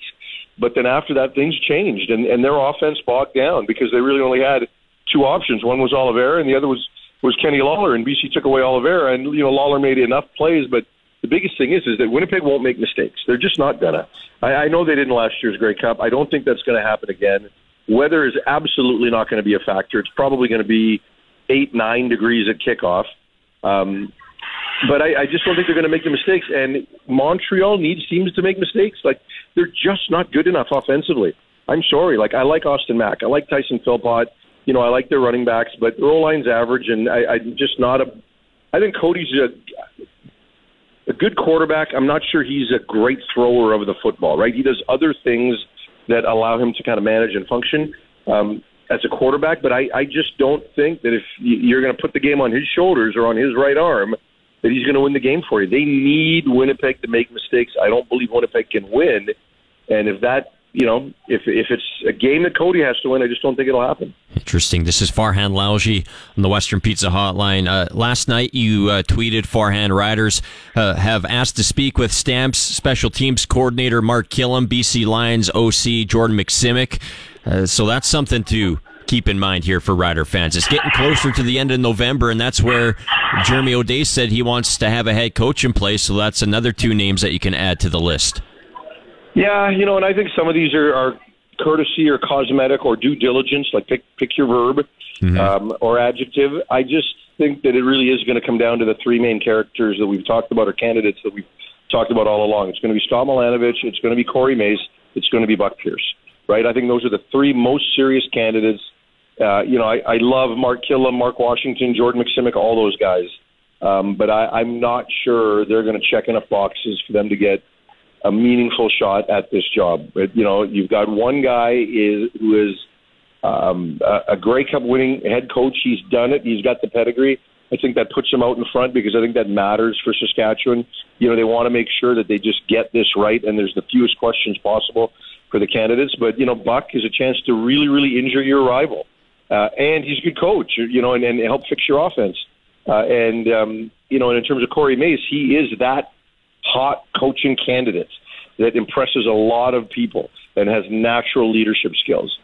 So, he just doesn't have enough tread on the tire as a coach. But I think he's ready and would do a fabulous job. So it's just, I think if it comes down to how much public pressure weighs in this decision, it's Scott Milanovich's job to lose. If Jeremy O'Day truly gets to hire who he wants through the interview process, I think that Mace and Buck Pierce will have a really good chance. And listen, if they hire Buck Pierce, you got to understand how much this would affect that Winnipeg organization. They do not like change at all. And there is nobody on that offensive staff that's qualified to take that job over. They'd have to bring somebody in from the outside, which takes Mike O'Shea deeply out of his comfort zone. Yeah. So, and Buck wouldn't interview in Ottawa. He's very interested in this job in Saskatchewan. So I think I hope that Buck and Corey both get a really, really meaningful opportunity. I mean, I hope they all do, but I in terms of who I believe the three big ones are, I hope there really is a big three and not just one to lose. Very interesting. Wouldn't that be something? Buck Pierce in charge here at Riderville. Hey, Farhan, enjoy the Grey Cup on Sunday. Thanks for giving us a couple minutes today, as always. Take care, buddy. That's Farhan Lalji, TSN, on the Western Pizza Hotline, as we're going to hit the break and hear from Chad Kelly coming up next. His victory speech yesterday at the CFL Awards, as he is the first-time ever winner of the George Reed Most Outstanding Player Award. You are listening to the Sports Cage on this Friday for Nelson Holmes on 620 CKRM. Our house is your house. Welcome inside the Sports Cage on Saskatchewan Sports Radio, 620 CKRM. I think the Detroit Red Wings can't wait to come back to North America. That's 2 straight losses now in Sweden. They lost today to the Toronto Maple Leafs, 3-2 the final score. In the NHL Global Series, the Maple Leafs wearing some blue buckets, some blue helmets today. I kind of like it. It brings out the pants more, brings together the uni more. I don't know if they're going to wear that full time or not. Maybe it's just their Swedish look. That's a tongue twister. But they're calling it right at home because William Nylander runs his point streak to 16 in his return to Sweden. And sticking with Toronto Argonauts, yes, Chad Kelly, what a season he had. What more can you say about it? 16-2, it doesn't happen often. 16-2 football team in the Canadian Football League. And really loved this award speech yesterday. I went back and rewatched the whole CFL award ceremony, and you could just tell that this award meant a whole lot to Chad Kelly, and this is the way it sounded. Big courtesy to the Canadian Football League for bringing this to us. And the winner of the George Reed Most Outstanding Player is Chad Kelly from the Toronto Argonauts. A feeling that I've never felt before. It's amazing. First, I want to say I'm honored to be a part of the first annual George Reed Award. Obviously his legacy is cemented throughout the whole CFL, and his legacy is going to live on forever. So I'm grateful, and thank you so much for letting me be a part of this. Second, I want to say, Brady, you're a hell of a player, man. I love watching you play. I mean, there's so many deserving people in the CFL of this award. I love watching the CFL. I love being a part of this great league. And like I said, there's so many great players that deserve, so many things, amazing things to come. So just want to say congrats too. Next, I want to thank the Lord. Thank you so much, Lord, for putting me in this position. I want to thank my parents for just trusting in me each and every day, lifting me up when I'm down, just, telling me just keep working harder, and good things would come, and you're right. So thank you. I want to thank my girlfriend for being there for me every single day. I mean, there's so much that I can be thankful for, but I know you've made an impact in my life that is going to last forever. So thank you. I want to thank my aunts and uncles, my cousins, for being a part of not only my life, but the CFL and the Toronto Argos. You guys have made being at Argo fun, and every day going to work, you guys lifted me up as well. So thank you to my family as well. Man, I wouldn't be up here today if it's not for my teammates. Each one of you guys have provided me something that I've never felt before in my life. And you guys have fulfilled so much of joy and glory to my life. And you guys made me become a better quarterback and a better person each and every day. So thank you so much, guys. I really love you guys from the bottom of my heart. Thank you so much for all the hard work and dedication you guys put in this year. I know we'd be a lot happier if we were watching film on the next opponent right now instead of us being up here cheering on each other. But I know that we're going to get better each and every day, and our mentality of 1-0 is still going to resonate each and every day this offseason. So thank you, guys. To my coaches, Coach Miller, man, I wish he could be here today. He's going through a tough time. He is, made me become a quarterback, a real quarterback. What I mean by that is by managing a football game. You know, you don't have to do the heroic plays. You just have to manage. You got to be able to just get your team in the end zone and end every drive with a kick. And ever since meeting Coach Miller from the first day to now, I just applaud him for everything that he's taught me and has taken everything that he's learned and gave it to me. So thank you, Coach Miller. Coach Dinwiddie, man, thank you. Thank you so much. I mean, you believed in me from the time I got here. You've been hard on me when I needed to be, and you've had my back when it got dark. And so thank you so much for everything you've put me through, and I just appreciate all your dedication and hard work that you give to us each and every day. So thank you. To my wide receivers, to my running backs, to my linemen, you guys are the best offense in the Canadian Football League. I appreciate every single one of you guys. I have the best offensive lineman in the whole league, 17 sacks. That's hard to come by right there. So thank you guys. Wide receivers, thank you for always getting open. Thank you for painting the perfect picture in zone coverage and beating that man coverage when time's called. Running backs, thanks for running hard. You guys are absolutely amazing. I mean, the pass play doesn't open up if it's not for you guys running hard each and every day, so thank you. To the staff of the Toronto Argonauts, MLSE, Pinball, John Murphy, Vince, Alex, you guys are awesome. Thank you for once again believing in me, for making that trade from Edmonton, knowing I wanted to be here in Toronto and being close to family, so thank you so much for believing in me. And to the city of Toronto and all the fans, man, I love you so much. You guys brought the juice every single game, and we look forward to bringing a lot more cups home to Toronto. So thank you guys. Thank you for being a part of such a great night. Go Argos. No. Go Riders. Go Riders, not go Argos. Just kidding. Big congratulations to Chad Kelly. It was before the revealing last night. The CFL commissioner came on, Randy Ambrosie, and he announced that the league is renaming its Most Outstanding Player award to honor the legendary George Reed, who, yes, passed away last month. At the age of 83. So from this day forward, it will be the George Reed Most Outstanding Player Award, and Chad Kelly is the first to take it home. And that wraps up hour 2. On the other side of the 5 o'clock news, stay tuned because we have a 2-time Grey Cup champion about to join the Western Pizza Hotline. Darren Flutie. He won one Grey Cup with the BC Lions in 1994, and then he won another in 1999 with the Hamilton Tiger Cats, a team which is hosting the Grey Cup here on Sunday. You are listening to the Sports Cage for Nelson Holmes on 620 CKRM. Saskatchewan's #1 sports talk show is on. And now, starting an hour earlier, welcome inside the Radio Octagon. This is the Sports Cage on 620 CKRM. Filling in for Michael Bull, here's Sean Kleisinger. And today's show is brought to you by Nelson Homes, supplying home packages and RTMs for over 65 years. All of our guests on today's show up here on the Western Pizza Hotline. Back into the fall routine. Well, it's almost winter, so it's almost time to get into the winter routine, but you can take the night off and let Western Pizza do the cooking tonight. The text line always open, 306-936-6262, powered by Capital GMC Buick Cadillac. And I'll tell you what, big thank you to Darren Flutie.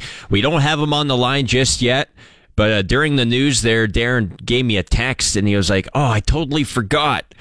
My cell phone is not capable of receiving or sending phone calls right now. So as we speak, Darren is turning around and he's on his way home so he can pick up his home phone and join us live here on the Sports Cage. That's the beauty of live radio, baby. Darren Flutie, he is going to be joining us in just a bit. A little bit of a mishap, but we surely appreciate him turning his car around and driving home so he can join us today on the Sports Cage. I want to talk with Darren today because it's been quite a while since the Hamilton Tiger Cats have won a Grey Cup. You have to go back to 1999, and the last couple of years we've seen the Grey Cup being held in Hamilton, and I just want to get Darren's thoughts on the game coming up this Sunday, thoughts on his 2 big Grey Cup championships. And Darren Flutie, by the way, like a lot of you probably know this, but this guy is sitting near the top at nearly every receiving category. You look at it, receiving yards, he's number 4 all time, 14,359 yards receiving Darren Flutie had. And if you look at it from the reception standpoint, Darren Flutie is number 5 all-time with 972 catches. He's behind Nick Lewis, G. Roy Simon, and a guy we chatted with yesterday on the Sports Cage, Ben Cahoon, and then Terry Vaughn, who also, of course, had a great career. So Darren Flutie, all over the place in the statistics. He had 2 Grey Cups, and right now he's turning around and he's heading home so he can join us here on the Sports Cage. Blaine Weiland alongside me here, and he was one heck of a receiver, wasn't he, Blaine? I don't know who to choose. If you could choose one guy between Darren Flutie and Ben Cahoon, and now I lump those 2 guys together because it's back-to-back days that we chat with these 2 guys, which guy would you choose if you had to pick one of them? Tough question, I know, but that's what we do. That is a tough question, I think I'll go Ben Cahoon. Ben Cahoon? Yeah, that's a close one. Don't worry, I won't tell Darren when we get him on the air here. No, it just seemed like Ben Cahoon, he caught absolutely everything that was thrown his way. Like, every single ball. He obviously dropped a couple balls in his career, but I cannot think of a time that Ben Cahoon dropped the football. It was just like, I don't know if how they check pitchers' hands in Major League Baseball? Maybe they should have had that implemented back when Ben Cahoon was playing. Maybe there was some stickum or something on his hands, because those hands were just straight up glue. But another guy with great hands was Darren Flutie, and we're going to chat with him right away here. And Regina Pats hockey tonight, by the way, the Pats, the first of 5 games on the road. They are in Swift Current. 3 games in the National Hockey League today, and 1 game is a final already. It was that game in Sweden, the Toronto Maple Leafs with a 3-2 win over the Detroit Red Wings. The Toronto Maple Leafs wearing some blue helmets today, which look pretty good. I wonder if they're going to wear those a bit more going forward, because they look pretty slick. Not going to lie, I'm not a Maple Leafs fan by any means. Big Montreal Canadiens fan, so when you hear me say that, you got to believe me. They look pretty sharp. Buffalo's in Winnipeg tonight, and Florida is on the West Coast to take on the Anaheim Ducks at the Honda Center. Honda Center, a beautiful arena. Yeah, in Major League Baseball, some news going down today. Canadian pitcher Cal Quantrill traded to Colorado by Cleveland. Canadian pitcher Mike Soroka traded to the White Sox in a multi-year deal for left-hander Aaron Bummer. So those are a couple big deals that went down today related to our country of Canada. NBA, Toronto hosts Boston in their in-season tournament tonight. And Russell Westbrook, he's just kind of clinging on this guy in the NBA. That's the way it feels anyways. He's now with the LA Clippers. He says that, yeah, I'm willing to come off the bench. Basically what he's saying is, yeah, I'm willing to do anything if a team will keep me on an NBA roster. That's basically what he's saying, in my opinion. And we talked about this earlier on, but devastating news in the National Football League today. We saw it last night on the Thursday Nighter. Bengals quarterback Joe Burrow. I don't know if we jinxed the guy or not, but my gut was just hurting because they actually showed Jim Burrow in the crowd right after Joe was taken out of the game, and Jim was on these airwaves just a couple days ago, and then you fast forward to the Thursday Nighter, and it was just like a complete nightmare. All of a sudden, Joe Burrow is out after Deshaun Watson was declared out a couple days ago. Like, what's going on here? But it's unfortunate, and it really opens the door, if it wasn't wide open already, for the Baltimore Ravens, because they have control of that division going forward. Blaine, your San Francisco 49ers take on the Tampa Bay Buccaneers this weekend. That's a tricky team to go up against. You never kind of know what team Tampa Bay's going to bring to the table with Baker Mayfield. Yeah, you could also say it's a trap game, that classic trap game, because the Niners, next 3 games, Seattle, Philly, Seattle. So that's obviously a big 3-game stretch for them.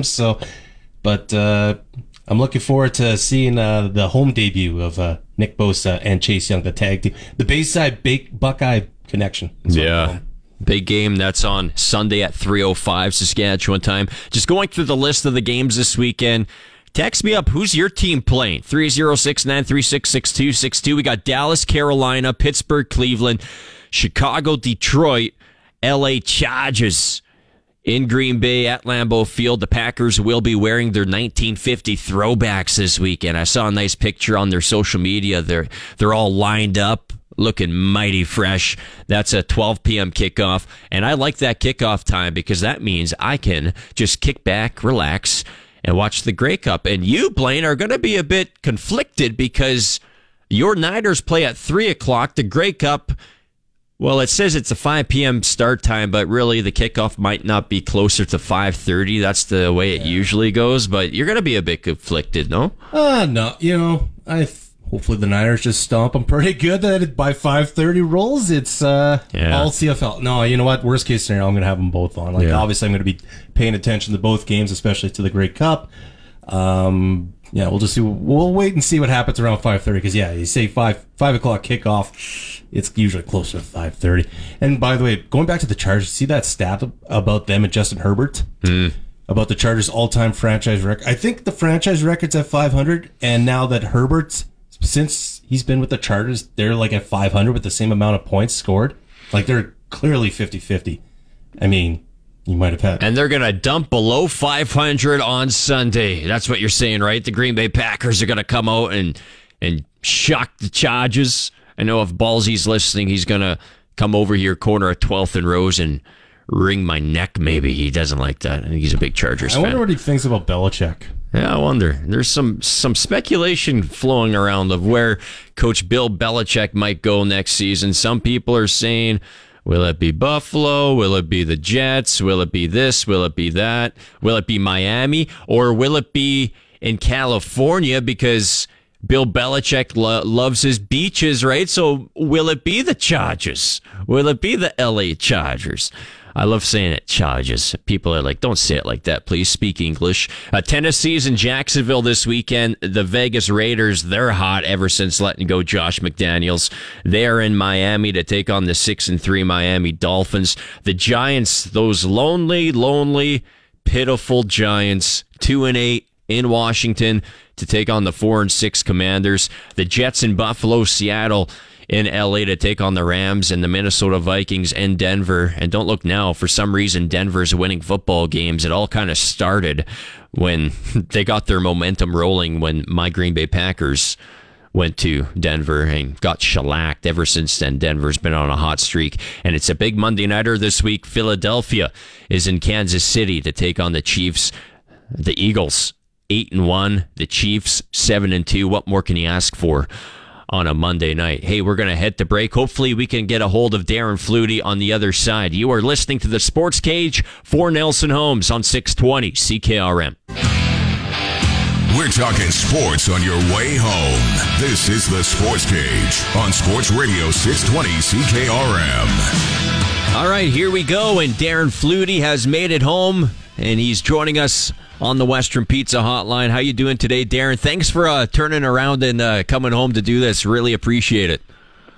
Sure, no problem. I feel bad. My phone wasn't working. No, it's all good. It's all good. It happens all the time. Hey, my phone hasn't been working for ages, so don't feel bad about it. So, Darren, we have a big game coming up here on Sunday. I guess, first of all, how you doing? We haven't talked to you in quite some time. I think it's been almost a year since we chatted with you here inside the Sports Cage. Yeah, I'm doing well. I mean, I was up in Hamilton. Yeah. What was that, August, I think? Yeah. I was up there for that the Wall of Honor and got to see a lot of ex-teammates. I was up the year before for Danny's, so back-to-back years going back up to Hamilton and seeing some ex-teammates. That was a lot of fun. And got to see some more CFL than I've seen lately. You know, I really didn't get back to Canada much after I retired because I started working here and it just got busy. But it's been nice to reconnect with a lot of guys that I played with and watch some more CFL. Yeah. So I guess it was probably about 6 months ago, I think, or that we caught up. Maybe it's been, I don't know, all the times blending together, but it seems like a while since we chatted. So have you been watching a lot of Canadian Football League this season? I know you just said, you know, you had a chance to watch some in person, but have you been keeping tabs on the teams and such?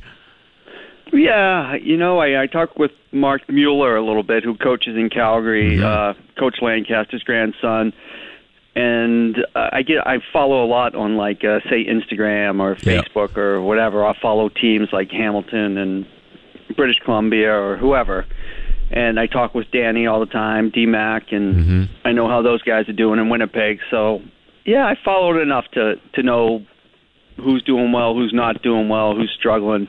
Yeah.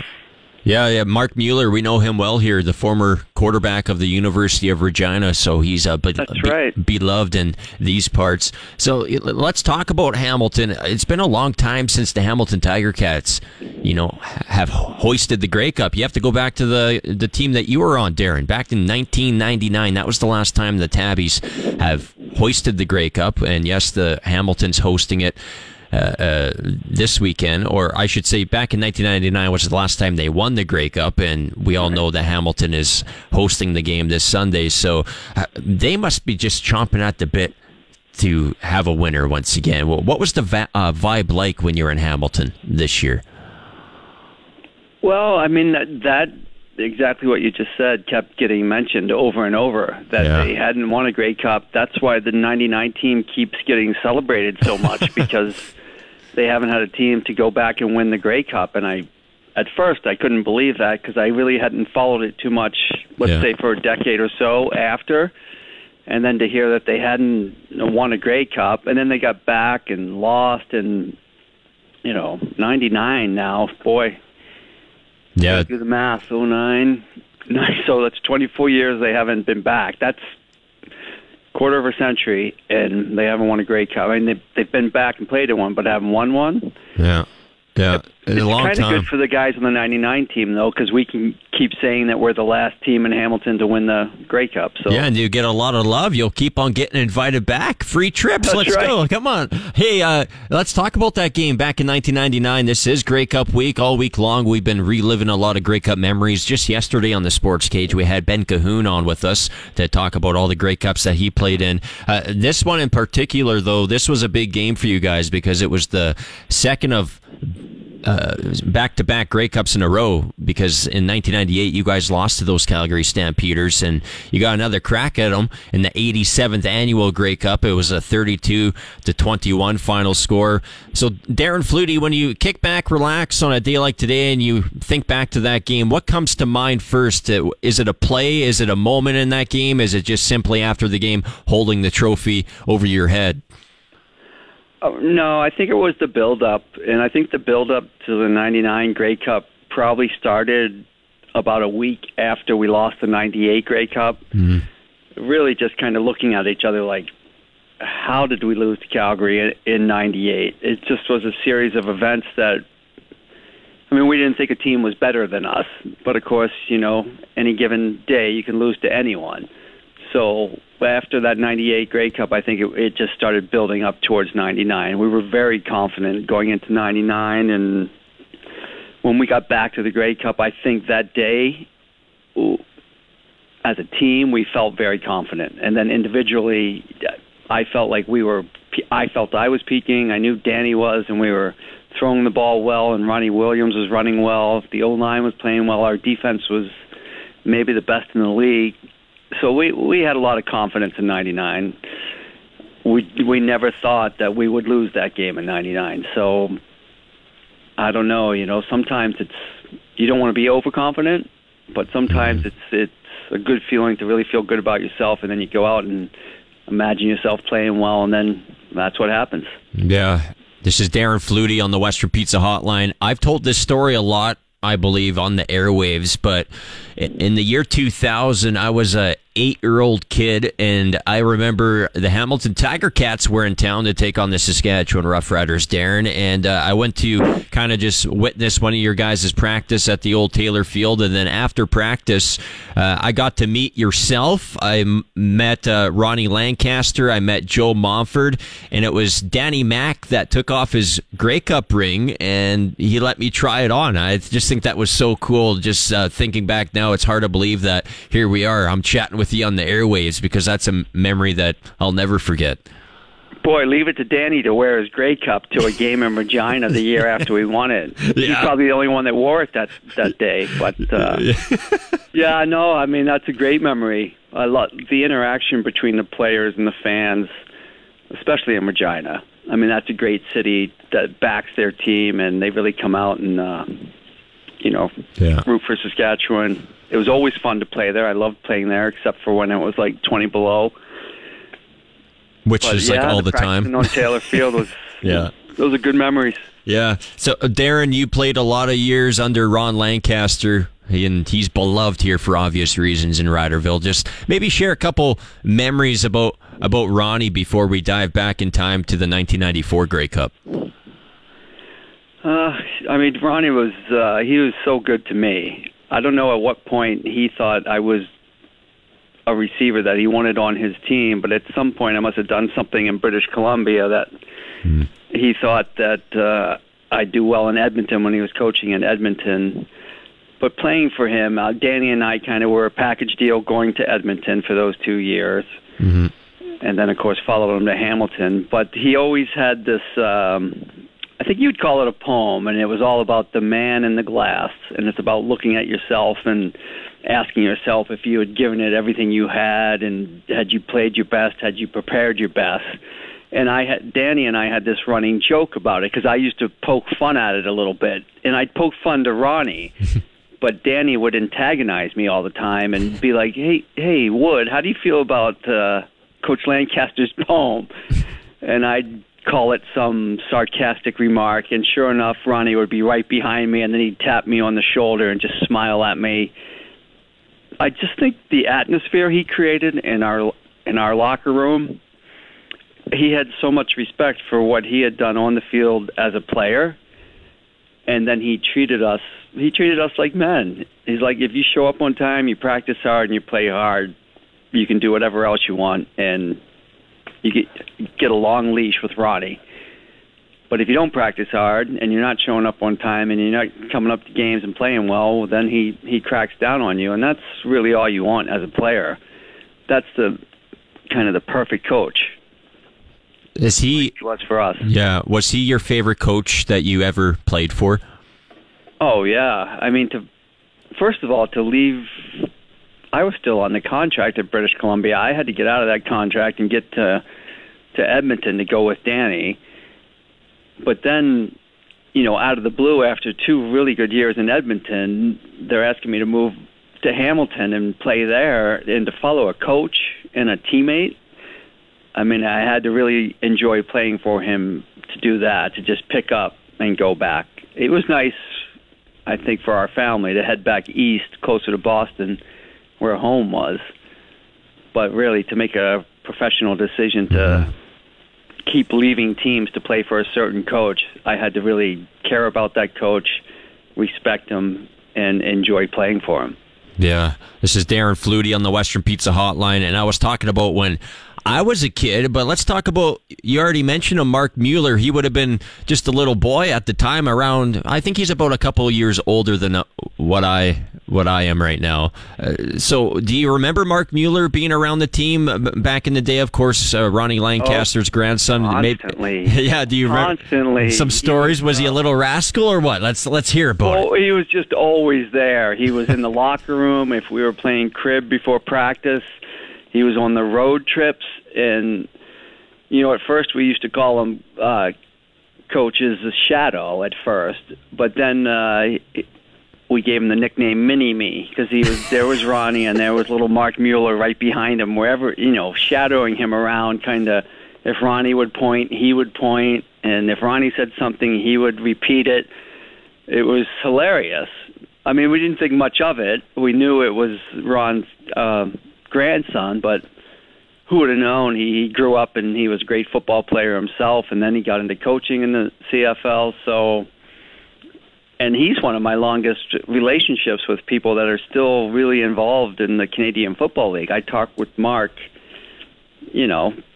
half a dozen times a year just to keep up and see how he's doing and the family's doing and how Calgary's doing. So, yeah, he was always around that team, and I think he really loved that. He has more stories from the 98-99 Hamilton team than I think any of the players do. He had a front row seat to everything. Yeah. Hey, this is Darren Flutie here, and let Mark know that there's a coaching vacancy here in Saskatchewan. I think a lot of Saskatchewan Rough Rider fans would be more than willing to have old Mark Mueller back in Riderville, his hometown here. It's looking forward to seeing what happens in the future. Let's go back in time, though, here, Darren.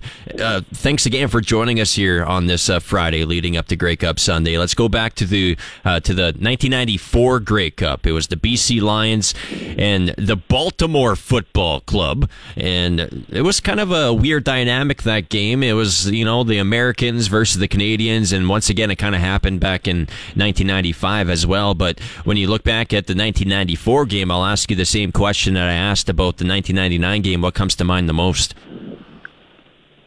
Well, the 94 game was totally different, because in 99 I had established myself, and we had a lot of confidence in 99, and individually I was more confident.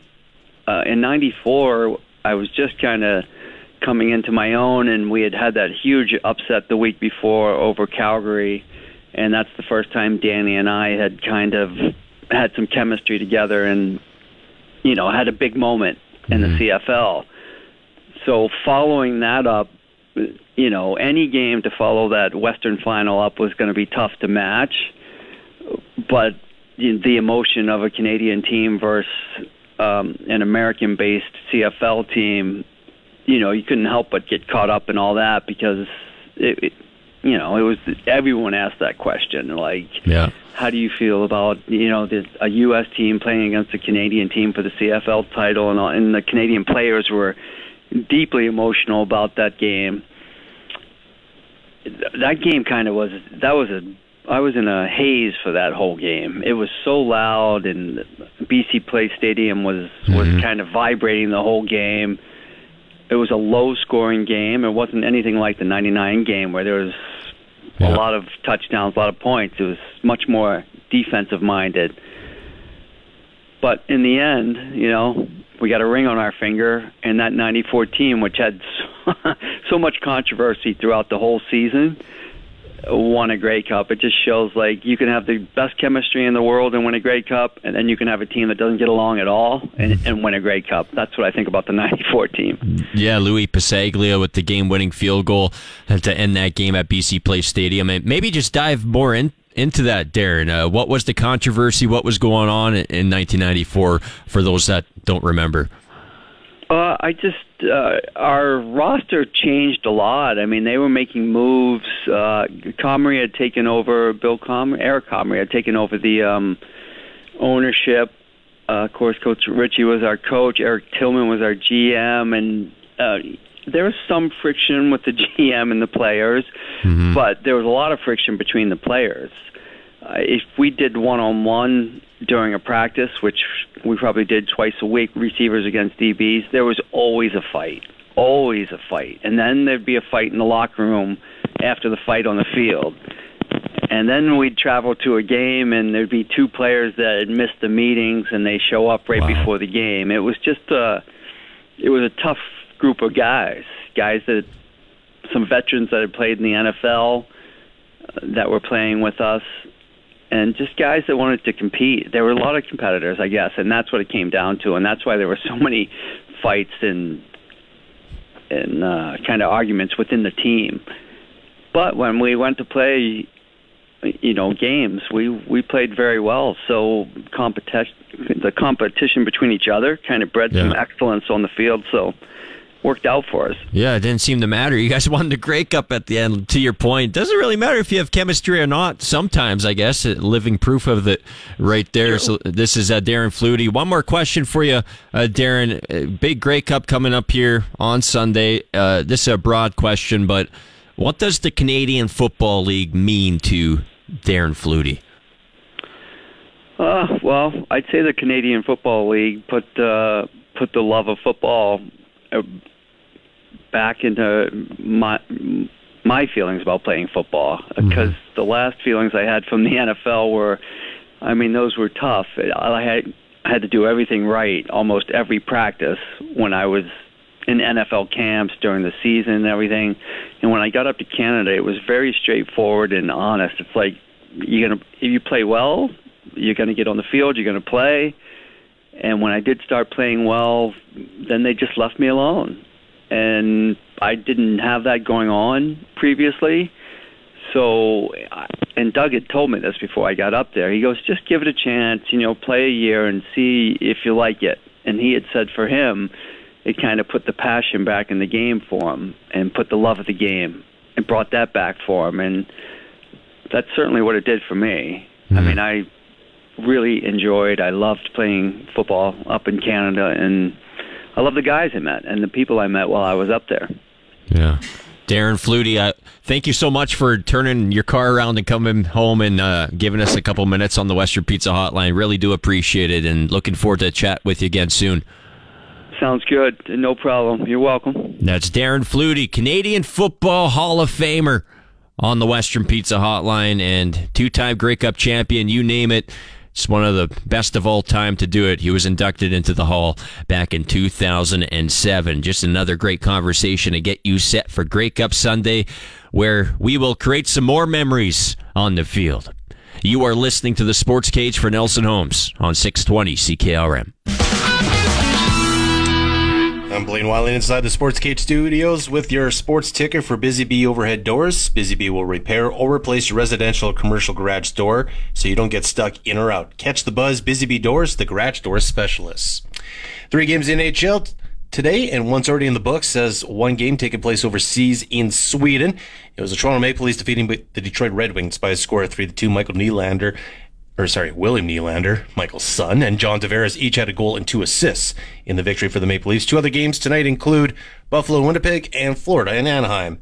And as well in the Western Hockey League tonight, the Regina Pats begin their 5-game trek away from the Barant Center this evening as they head out west to the Swift Current Broncos.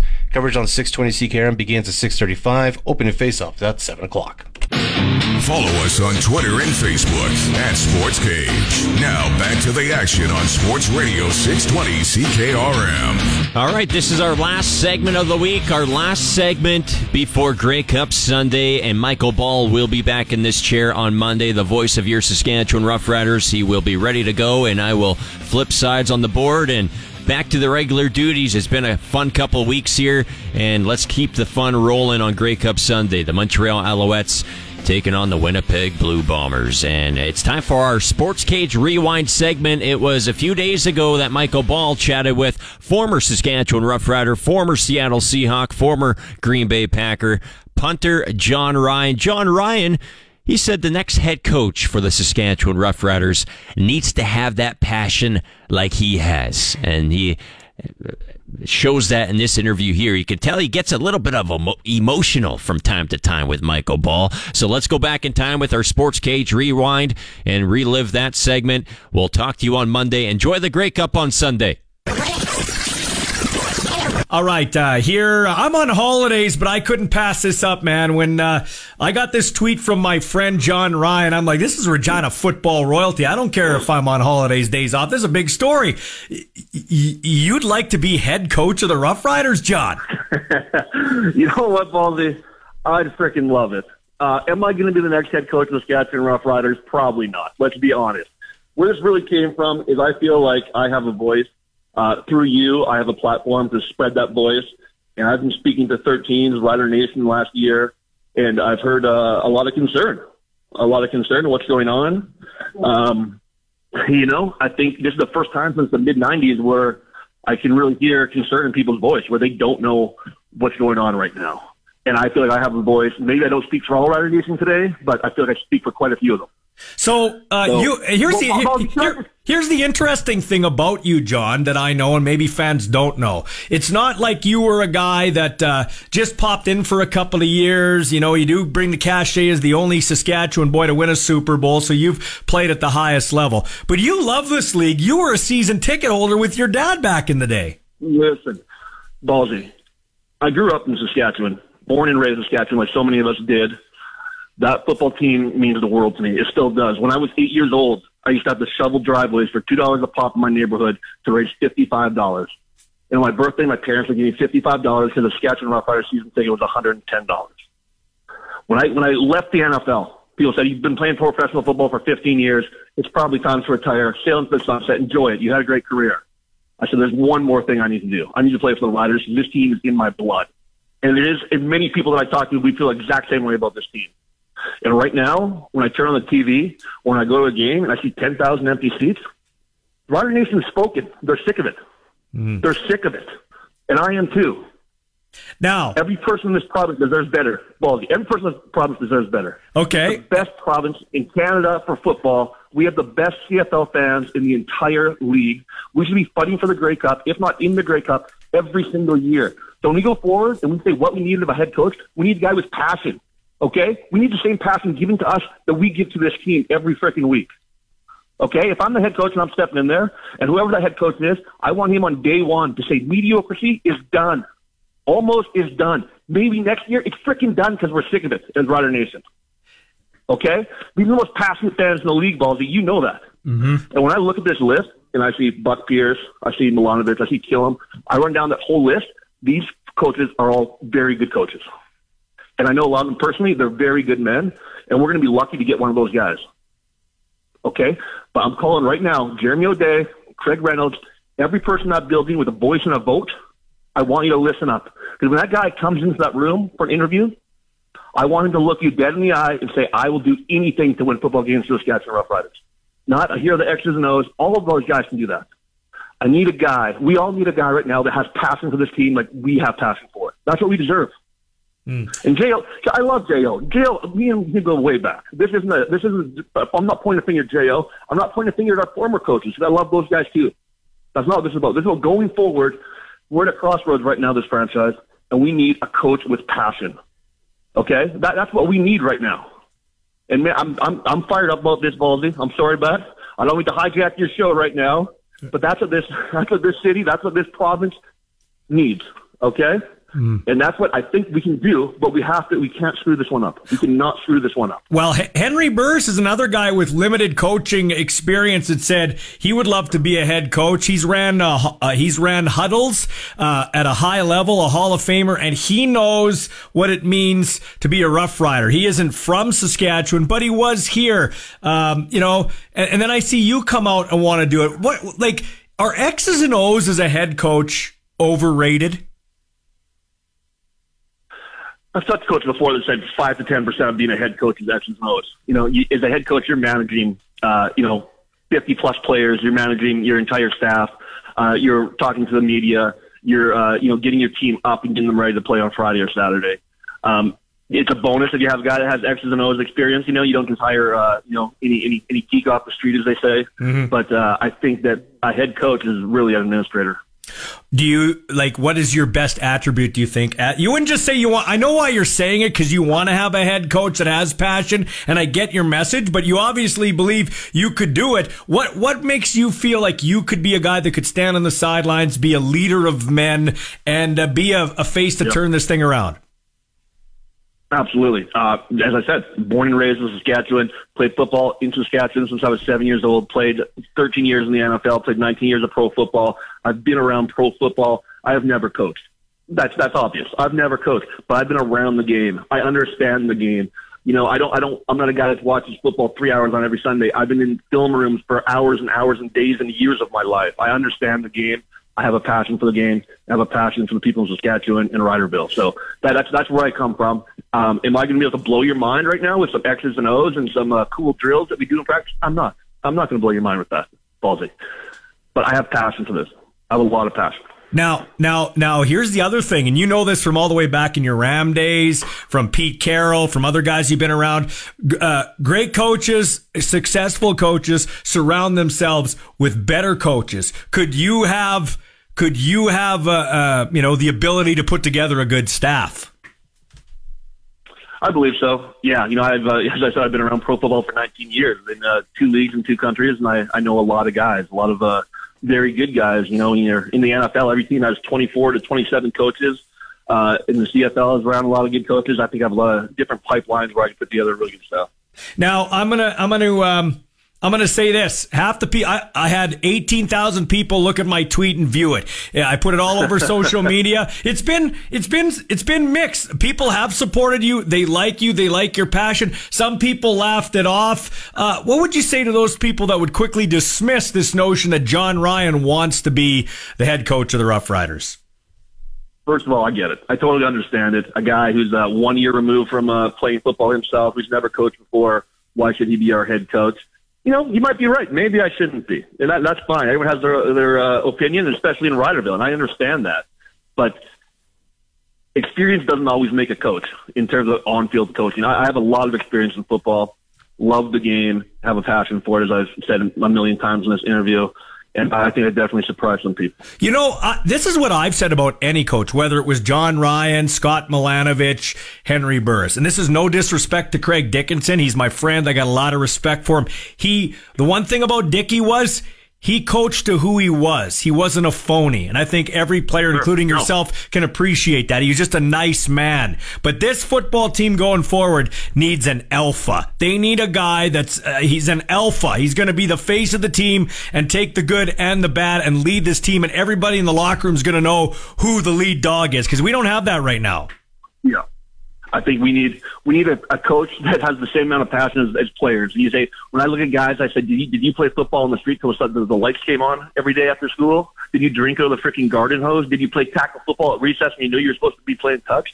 Those guys are dogs, and those are the dogs you need in that locker room, and that's what we need out of a head coach right now. We need a guy to come in, and I am not shitting Dickie whatsoever, because he was himself. He wasn't fake. He wasn't a phony. Yeah. So right now, with where the direction we're going in, we need a guy that's passionate. We need a guy to come in and we need him to freaking win. I would assume with your travels all over the place, you probably have a pretty good pipeline too, in terms of, you know, knowing a guy on this team or that team that can help you get players too. Oh, definitely. Yeah. You know, I'm still, very good friends with John Schneider in Seattle. Every year they have 90 guys at camp, and 37 of them don't make it. So there's always guys out there. I mean, you can develop some of those pipelines, which I know Jo has too, and a lot of teams in the CFL have. That's just going to help a team for sure. Okay, so lastly, John, I'm going to let you hijack my show. Just wrap it up. What do you want to say with regards to this? I don't know if I'm going to be the next head coach of the Saskatchewan Rough Riders. That's not really what this is all about. My whole point is that right now, Rider Nation deserves a coach with passion, a coach who's going to come in there and lead not only this team, but lead this province. And that's what we need. And that's what I'm calling on Jo to really take these interviews serious and hire the best guy for our province. Everyone from Lawrence to PA to Eyebrow to Elbow to Saskatoon to the good side of Lloydminster, they all want this. They're all ready to win. They're ready to come to games. They're ready to watch games. And I just, Jo, I know he can do it for us. It's a lot better. It's a lot better to be hoisted up on a million shoulders than be standing under 2 million feet. Yeah. So we're ready to hoist you up. Okay. And lastly, are you going to actually are you going to get your agent to contact them and say you're interested? Like, are you going to ask for an interview? I don't know. I'm telling you, Ballsy, my main point of this is just the love of this franchise. And I can get on your show and I can say the seriousness and what almost all of us 13s are feeling right now. And I just want to get that word out, and I want to make sure they're listening to us. I don't know if everyone's voice is always listened to. As I said, through you, I have this platform where I can hear or get my voice out and speak for maybe not all the 13s, but, most of Rider Nation, I think. John, thanks for your time. Appreciate it. Thanks, buddy. Today's Sportscage has come to a close. Miss a segment? Download or stream the podcast now at sportscage.ca. Get your sports straight from the source. 620 CKRM.